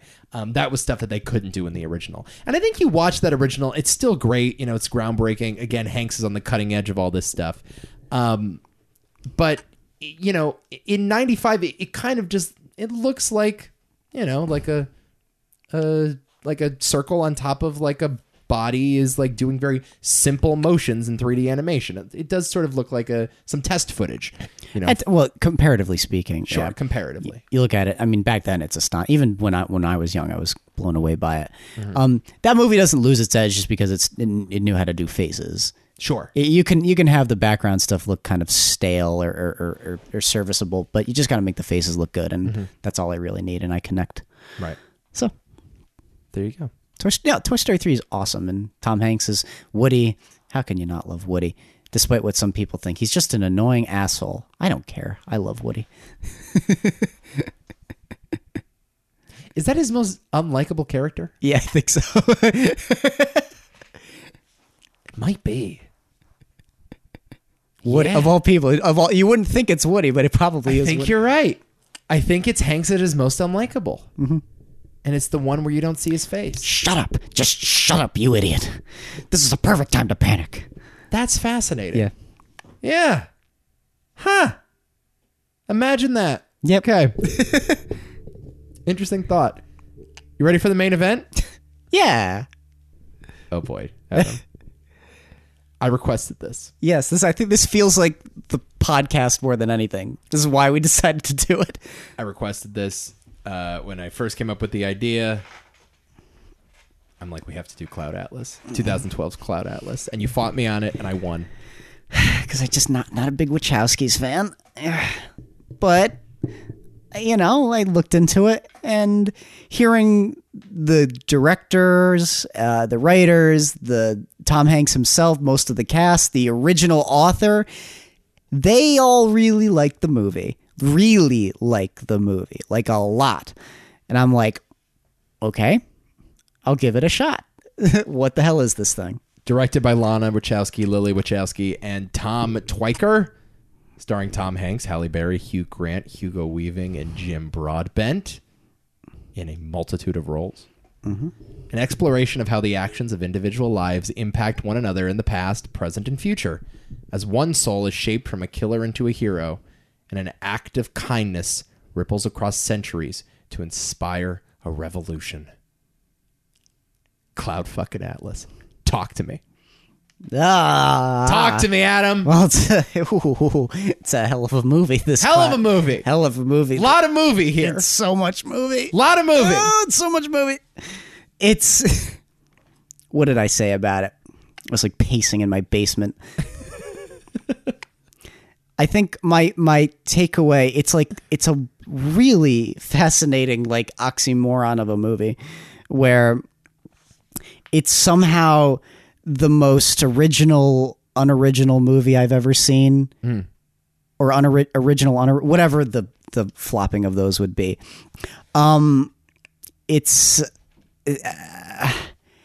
boy, man. I think walking away from it though, I sort of decided, well, I mean, it's not boring. Certainly not. It's 3 hours long. Feels like an hour and a half. And much like what you said earlier on, somehow it's kind of a breezy watch. So breezy. I didn't expect that whatsoever. This thing, it goes very fast, and we'll get to that. Yeah. I would say it's a movie that's probably greater than the sum of its parts.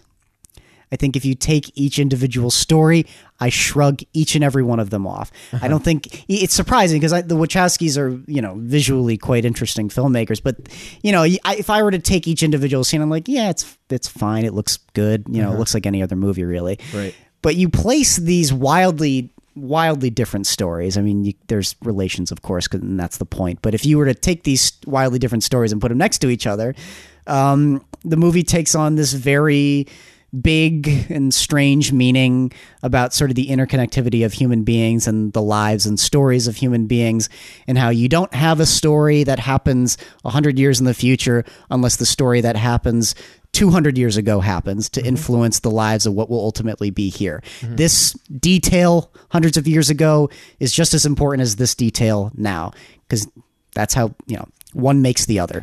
And even vice versa. You could argue there's this cyclical thing going on.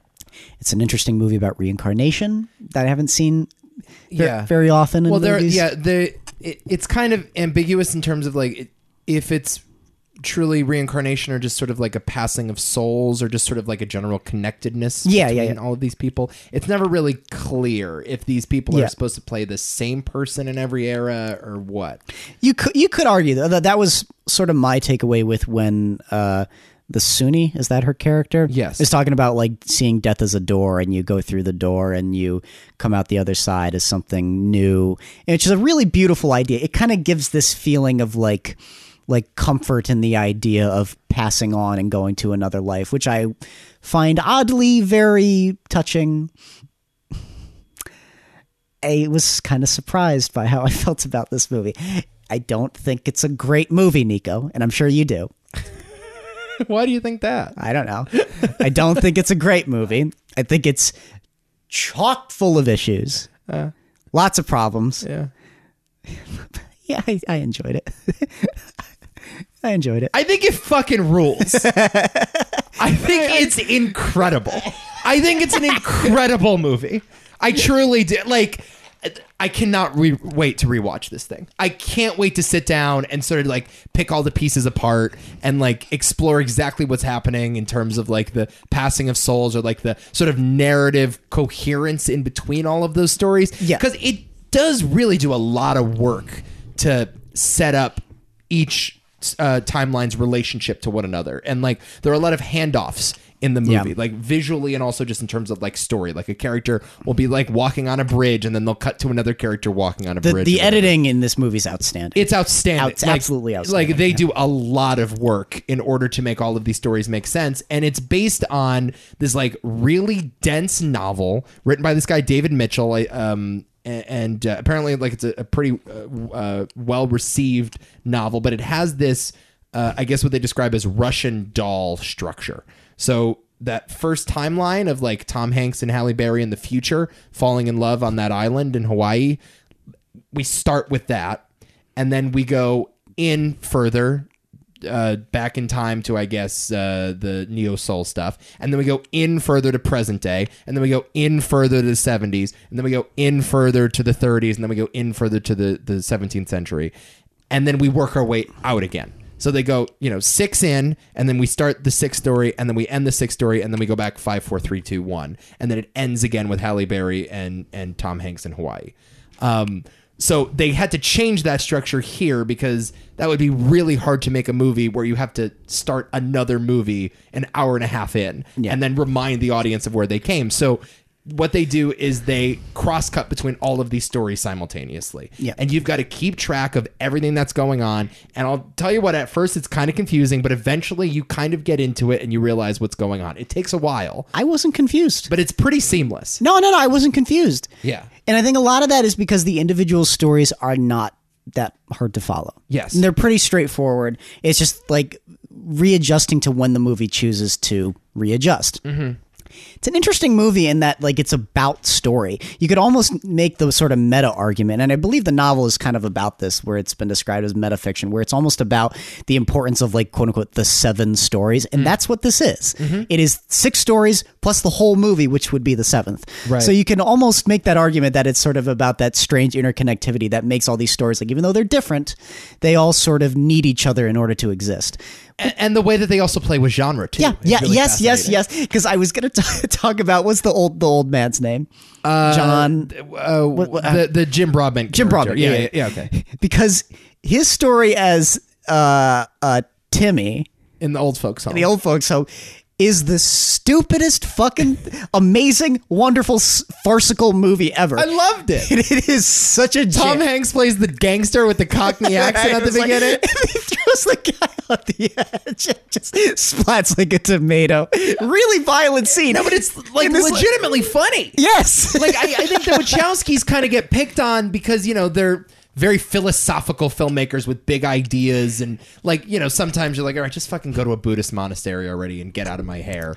But they're really funny filmmakers. Well, no, but you're right that when you're talking about genre, like that entire like subplot is a farcical comedy. Yes. And it's interesting how it shifts from like farcical comedy to sci-fi rebellion story to period drama. Yes. And then to like costume drama, spy movie. Yeah, it become like 3 Days of the Condor with the Halle Berry and Keith David stuff. I was picking up. I was like, oh, these are different genres, right? And then you have a pirate movie at the beginning. You have a fucking pirate movie. I kind of like the movie just for that. Like you get like 7 movies for the price of one, right? And they're just bouncing around. It's like you're flipping channels on cable. It's like, give me this version of the story. Now again, does it always work?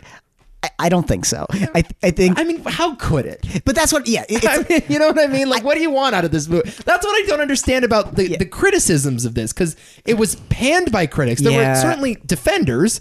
For example, Roger Ebert gave this thing 4 stars. He loves it. Called it one of the most ambitious movies ever made. That exact same year, Time Magazine called it the worst movie of 2012.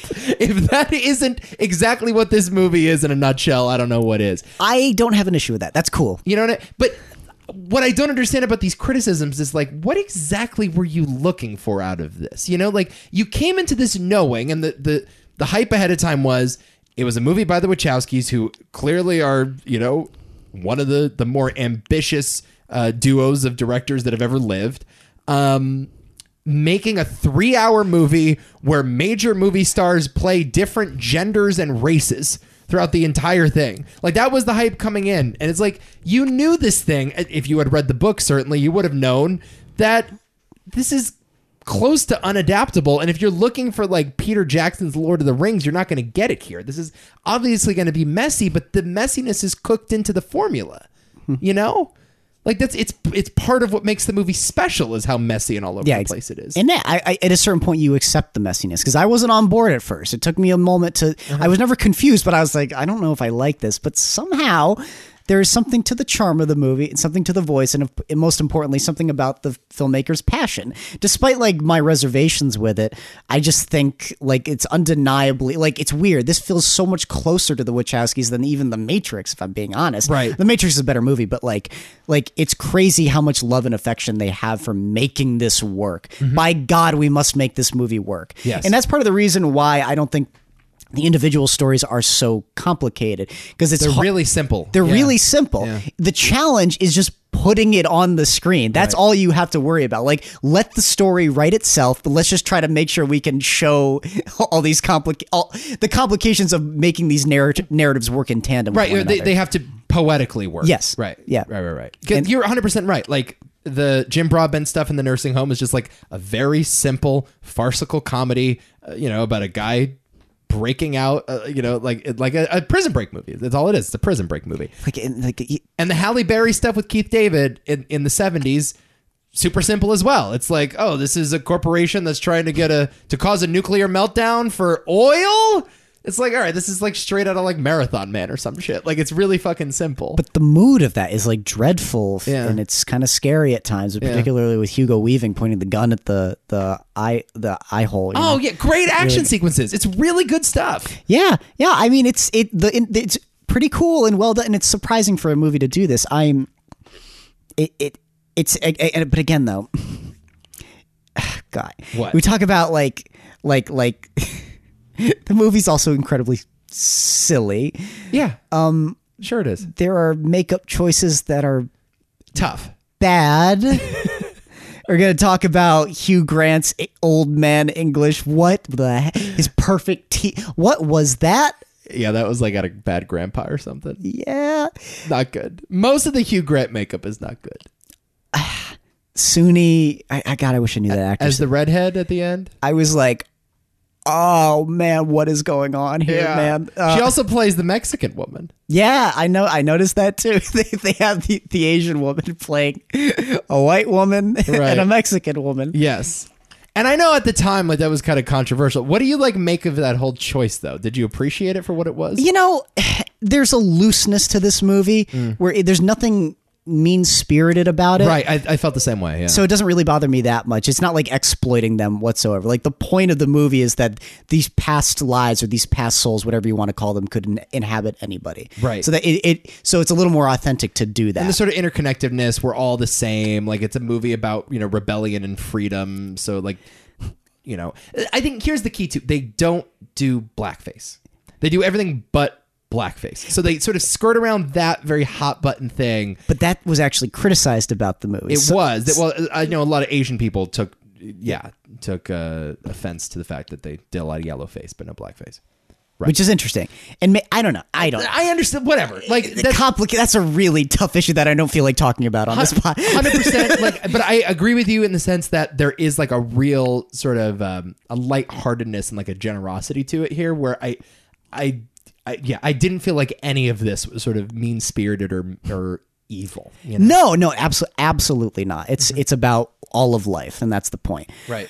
And for the most part, it works very well. And I even though the ending, it's weird because the ending is so like kind of gentle notes, right? Not very big, right? With Tom Hanks walking back to Halle Berry. Yeah, it's like the quietest ending ever, and somehow I kind of was affected by it. Loved it. But let's be honest. Let's get into some criticisms. Go ahead. There are just certain stories here that suck. Which ones? Fuck the pirate one. I had no interest in that stupid pirate story with Tom Hanks as like a thief, evil doctor, cannibal. I'm like, you could have just get rid of this fucking story. The stuff with the slave was okay. Like I like the action sequence. I like him. Yeah. When he's like putting up the sail, gets a good moment. That's a nice scene. But you forget about so much. Like nothing happens. Yeah. It's not very interesting. Right. But you also need that moment though, because Hanks's arc throughout the whole thing is he becomes like a hero. Like he starts a villain and becomes a hero. I know, but that's the frustrating thing about it. And again, it carries on through other characters. How there's like Hugo Weaving's character starts the victim, becomes the monster as a result of that. Mm-hmm. Interestingly enough. It's just Hugo Weaving's always a monster, right? Wasn't there one the where he's the musician and he's like wasn't he a Jew that was victimized by the Germans? Okay, yeah, that's true. So as a result, he kind of. But the rest, he's like either an assassin, like he's playing like his character from The Matrix, right? Yeah. He's an assassin, or like I do love him in the final sequence, in the Hawaii sequence, when he plays the guy in the top hat.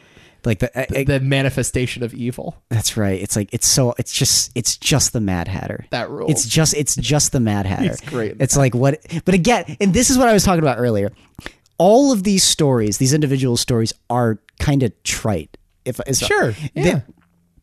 you've ever wanted to see the absolutely perfect synergistic mashup of Blade Runner and Soylent Green, this movie has that. Yeah. Like it to the point where it's insanely uncanny, where it's like you just took those two movies and you smashed them together. Yeah. That's what it is. Yeah. And they're aware of that. Yeah. They mention that in the movie. Yeah. By another character. Soylent Green is people is the best. That's just great comedy. It is a great comedy. That's so good. But this is when he can't start the car because the key doesn't work. He doesn't realize the car starts by button. That's the whole climax of that sequence. The bar fight. Hugo Weaving is the nurse. Oh my god, as Nurse Ratchet. It's another movie where you'll be enraptured by the authenticity of it. Yet simultaneously you'll be in this irony vortex. Yeah. I don't have a single like concrete good bad. I mean, there are good and bad things about it, but my feelings are really weird. Sure. I just don't know how you hate on a movie like this. Like, what's the matter with you? It could frustrate you. Why are you picking on a movie like this? Like, we need more movies like this. I do like the movie. It's a wacky cuckoo bananas movie, and that's cool. But like, no, dude, I completely understand why showing this to a layman, they would fucking despise it. Don't get me wrong. Yeah. Okay. Maybe I'm more speaking to critics here. It's like, critics that are evaluating this and giving, Iron Man 3 a 95% on Rotten Tomatoes or whatever. And then looking at this and being like, pass. Like to sort of just like shut this movie down and just be like, not really worth interrogating any further. Like there's like so much in this movie. There's like so much juice here. Mm-hmm. Whereas the average Marvel movie has nothing than what you see on the surface. It's like you watch Captain America Civil War once and you've gotten it and you're done. And it's like, this is such like a rich text.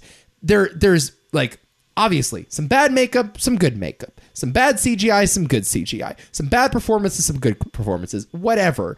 But there's so much text there. Like there's so much, and it just feels so fucking lazy to me to be like, well, this was a big flop. It made $9 million at the box office. Like, come on. Jeez. As if it's like John Carter or something. It's like, can we give this movie a shake here? Like, oh man, this takes every shot. yeah. It takes every single shot. I admire the hell out. And I was shocked by how much I ultimately liked it.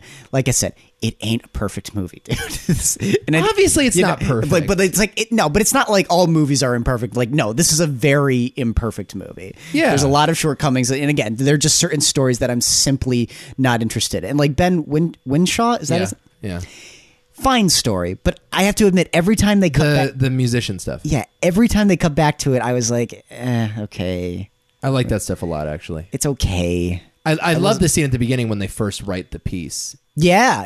When the guy is dictating to him what the piece is supposed to sound like.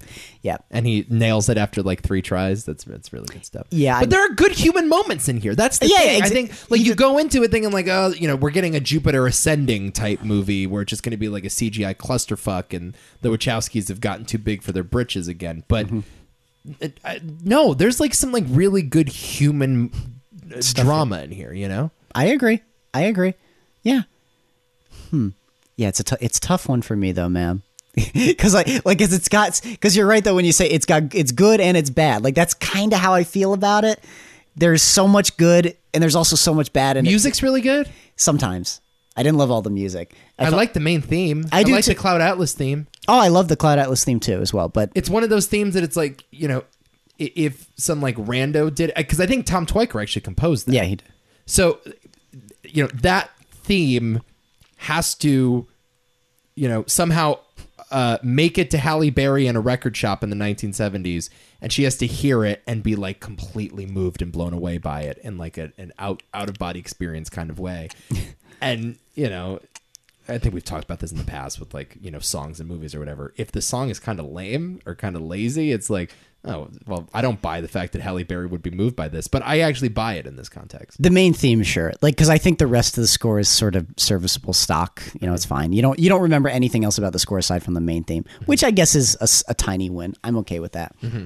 Yeah, my real emotional journey, though, like I said before, is just that there are certain stories here that I am just more connected with. I love the post-apocalyptic stuff so fucking much. Which one? The Neo Soul stuff or the last one? No. I was actually a little... With Halle Berry and Tom Hanks on the island, Yeah, I don't know why that worked for me as well as it did, but that language that they invented for them. Yeah, I liked his contemplation with like facing evil in the Mad Hatter character. And Hanks is like great in this movie. Yeah, he's really good. Hanks is like unbelievable in this. And I get why he loves the movie. I'm like, you should be proud of this, man. Yeah. Like this is a very interesting move for you, and I think for the most part it works. So apparently the financing was all him. Really? This was well, he didn't actually finance it, but it was independently financed. It is perhaps the most expensive independent movie ever made. Okay. They raised the money, I think it was like $146 million. They shot it all in Germany. Like the German government helped fund it, and a bunch of like, independent resources from Germany compiled all this together. And for years, it's like because I think the book came out in 2004, and that's when the Wachowskis optioned it. For years, just like in development hell, couldn't get the money together. I think Natalie Portman was cast in it and then it had to drop out. A lot of people were like in, out. And Hanks was the only one being like, no, next week, let's go. Come on. First guy on the plane, never gave up on the movie, really believed in it, really championed it. And even afterwards, I think he says this is the one movie of his he's seen more than twice. Yep. And he just loves it. He's like, every time I watch it, it just alters my entire consciousness. Like, I get it, though. Yeah. I get it. It's so, but he's really committed to it. Like he's doing stuff that he has never done in his career. Frankly, a lot of actors are in this. Like Halle Berry has never gotten to these levels either. But I mean, he's doing all sorts of accents and is going very broad. And like, but also very subtle sometimes. Yeah. The entire range is covered, and it makes sense for this story. You kind of have to do that. Yeah. For it to be the story that it's telling. This grand epic. Yeah, he's great in that ending sequence. He's really good. Yeah. Everything with the post-apocalyptic stuff is really special. It's really special. Yeah. I guess the Soylent Green scene is impactful, but I think aside from that, it's kind of standard cyberpunky fare that's been. Wasn't a huge fan of all that of all the neo soul stuff. And I should be, but it was very like check off the box for me. It looks. Didn't love the CGI in it either. That was like, in my opinion, the least inspired visually of all of them. But again, this is the thing. Because there is a 30-minute stretch of the movie that I just think is bad. Like they just like where like, you know how the rest of the movie is kind of clicking into place like miraculously, where like there's no way these stories should work as well next to each other, and they're never going to keep this up. No, exactly, and somehow they do. Yeah. This doesn't happen at the end though. It actually picks itself back up with the last like 30 minutes. So like the last hour is cut in half for me from being really bad, and then the last 30 minutes surprisingly poetic and beautiful. It's like when I think this Hugo Weaving is finally chasing after Halle Berry and Keith David, and it's just a tonal disaster. When the way they cut back is just wrong, the types of when they choose to cut to like the farcical scene versus like the period drama, it just nothing was clicking. The way it was shot, it's sort of reminding me like the shortcomings of like sort of the stocky fare of these scenes, and how it was like the scenes all by themselves aren't like visually all that spectacular. Okay, well, if I don't mean to make excuses for the movie, but I do think in some of those sequences, particularly the spy scene and also the Jim Broadbent stuff, they are communicating their impression of a movie from that era. Do you know what I'm saying? Like they're kind of, because I think that Halle Berry sequence is labeled like the many adventures of so and so, whatever her character's name is. So it's implying like this is like a paperback novel that you would have picked up in the 70s, and it's kind of like this cheap sort of spy thriller about a journalist, where like a John Grisham type thing. And then you have it in the Jim Broadbent stuff. He's literally writing a screenplay. Yeah. And Tom Hanks plays his character in that in the future. In the future. So, like, I do think I won't say that it's all intentional, but I will say like some of it is not necessarily parody, but it's tropey on purpose. A lot of it is purposeful. I understand that. Yeah. With some of the stories, but it's one of those instances where it's like, I don't know, like it sort of like started to work against the movie. They cut back to it so often, they're cutting. It gets to a point where the chase is going on, and they're just cutting between all the stories, and none of them are really clicking in any sort of authentic way in the way that the rest of the movie was.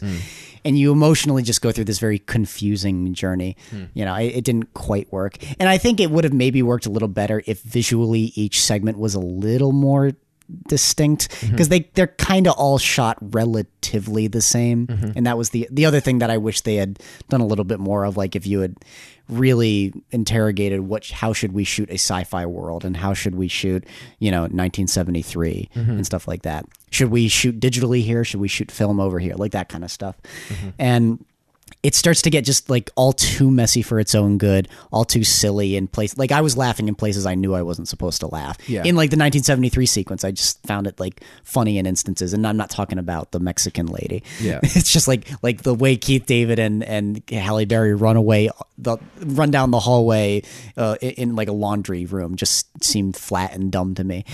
And it, like I said, that's a notable chunk of the movie, and it basically stops when Tom Hanks goes back to the village to find everyone dead. Yeah. And then it gets good again. Right. Which is interesting. So, yeah, that scene's really good. Yeah, and he's really good in that scene. There's a lot of really good scenes. I mean, there's the scene of Halle Berry and who is it? Jim Sturgis is playing the guy in the elevator. Yeah. Jim Sturgis, that's the name of the actor in Old Man Makeup. Yes, I think so. Yeah. I think so, yeah.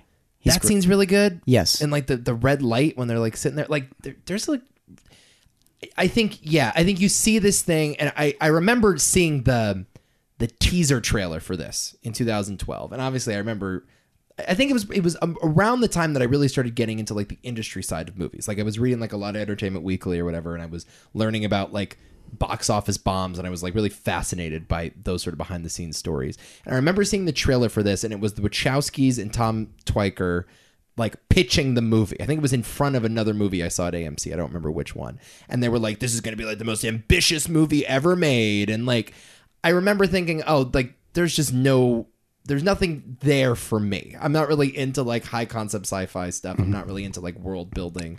And I think you just expect like 3 hours of just sci-fi bullshit. But there's like really good human stuff. And I was blown away. I was honestly blown away. I think this is like an incredible movie. Like I actually think like you could argue that it's one of those movies I think that we're gonna look back 20 years from now and it's like, God, we were so wrong about this. If I don't know. Because I think the individual things are not like always great. Like they're just very standard. That's what I keep coming back to that. It's like the one thing keeping me back from calling it a great movie, I think, is that like it does so much well, and I'm amazed at how much it manages to pull off. And I do think it's a good movie, and I'm surprised that I actually thought it was a good movie. I didn't think I was going to say that, but it is a good movie. Sorry, critics. But like, yeah, you look at the individual scenes, and it's just like, yeah, what's so special about this? And I don't know what. It is gonna be the movie I look back on, and where like I said, but you know, to rope back around to what I said earlier, it's gonna be like the go-to movie I think about when I say it's greater than the sum of its parts, because those individual parts can be incredibly trite, and sometimes there are instances where it can be a little bad, but it's amazing that this movie manages to wrangle all of it into something very coherent, surprisingly coherent, with like you said, a lot of nice human poetic moments that actually, you know, did ring true to me, and I was fairly moved by it. So surprising movie. Not perfect. It ain't perfect. Sorry. But give it another look, guys. Give it another look. Trust us. Yeah. All right. We got to put one in. Where do we go with this? What do you think? What do you think on this Hanksgiving? I don't know. I know what you want to do. You do? Are you sure? Are you sure you know what I want to do? I think I do. Yeah. What do you think I want to do? I think you're too obvious. What do you think I want to do? Do you want to put Cloud Atlas in? It's definitely the one that worked the most on you. Yeah. I do. I don't. I really do. It's got too many issues, man. Like I can't believe we're like Philadelphia, League of Their Own. Not Cloud Atlas. You are so weird with sci-fi. Like God, I love this movie. God, I love this movie. Like, I just want to go through your sci-fi taste because I love this movie, Adam. So you like Elysium? Yes. Chappie? Chappie rules. Alien Resurrection? Slaps. Rips. Cloud Atlas. It's the best. It's the greatest. Your sci-fi taste sometimes bother me. I just fucking love it. Cloud Atlas, my guy. Cloud Atlas. It has so many problems. Hugh Grant as a cannibal, Native American? I don't know. It's so good. It's the Tom Hanks with a Cockney accent? Yeah. It's got a lot of Nico-isms in it for sure that he's drawn to. Cloud Atlas. Listen. We are in desperate need of big swings in cinema these days. We're gearing up for another Oscar season. It's about to be the most boring Oscar season since last year. That's true. Just come on. I've been looking at the top 10 list. Oh, I've been trying to compile. Boy, is it weak this year. Why? What's your top 5? Goodness. Well, we'll reveal it on the show, but so far it's just not been good. Yeah, mine's kind of, it's been very weak, and it's like we need more big swings like this. We need more people like this willing to go for it. I watched King Richard the other day. Oh yeah. Which, Will Smith is now the favorite for the Oscar, I guess. Okay, and it's the story of the Williams sisters, and it feels like every sports movie you've ever seen, and it's got a good performance at the center, and it's like a really compelling story. And that's that. And it's like, God, every movie's going to be like this.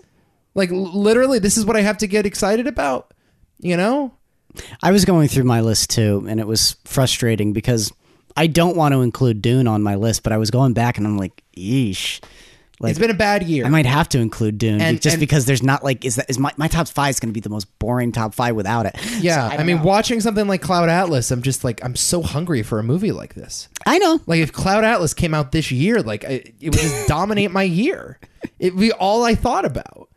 I understand why. Look how much runway I got out of Old. Oh yeah, You know what I mean? Like, but that's another like this is a problematic conversation, dude. You're being a little disingenuous. I'm not. I think like what's yeah, but like in Old. what way? But Old is like trash, but it's like enjoyable trash. This is not trash. I wouldn't No. call Cloud Atlas trash. no. I don't. Think I don't like it ironically. I actually think like it's a legitimately epic, fascinating movie. Fascinating. And somewhat moving, I would say. Yeah. Yeah. I mean, I'm okay with that, but it's one of the weirder entries by far.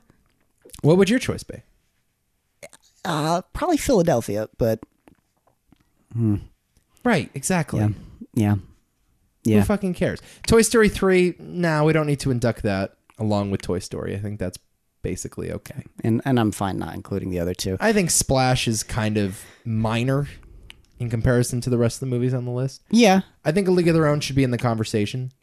I mean, I don't think Cloud Atlas is the best on this list too. That's the thing. I just don't. But I'm good with Philadelphia, I guess, as well. yeah, for me, it's Philadelphia, League of Their Own, and Cloud Atlas. Strangely, but I will give you that. I'm surprised that Cloud Atlas was in my runnings. You know, despite its imperfections, yeah, it's a fascinating watch. It's definitely that. I would like to go Cloud Atlas. If you would like to overrule me on that, though, and say Philadelphia, I am okay with that. It feels mean to Philadelphia, but yeah. What did I've been really screwing you for the past couple pods. I know that. You have. So- You've been winning vetoes off of me left and right. Yeah, I know. So I could throw you a bone and give you your Cloud Atlas.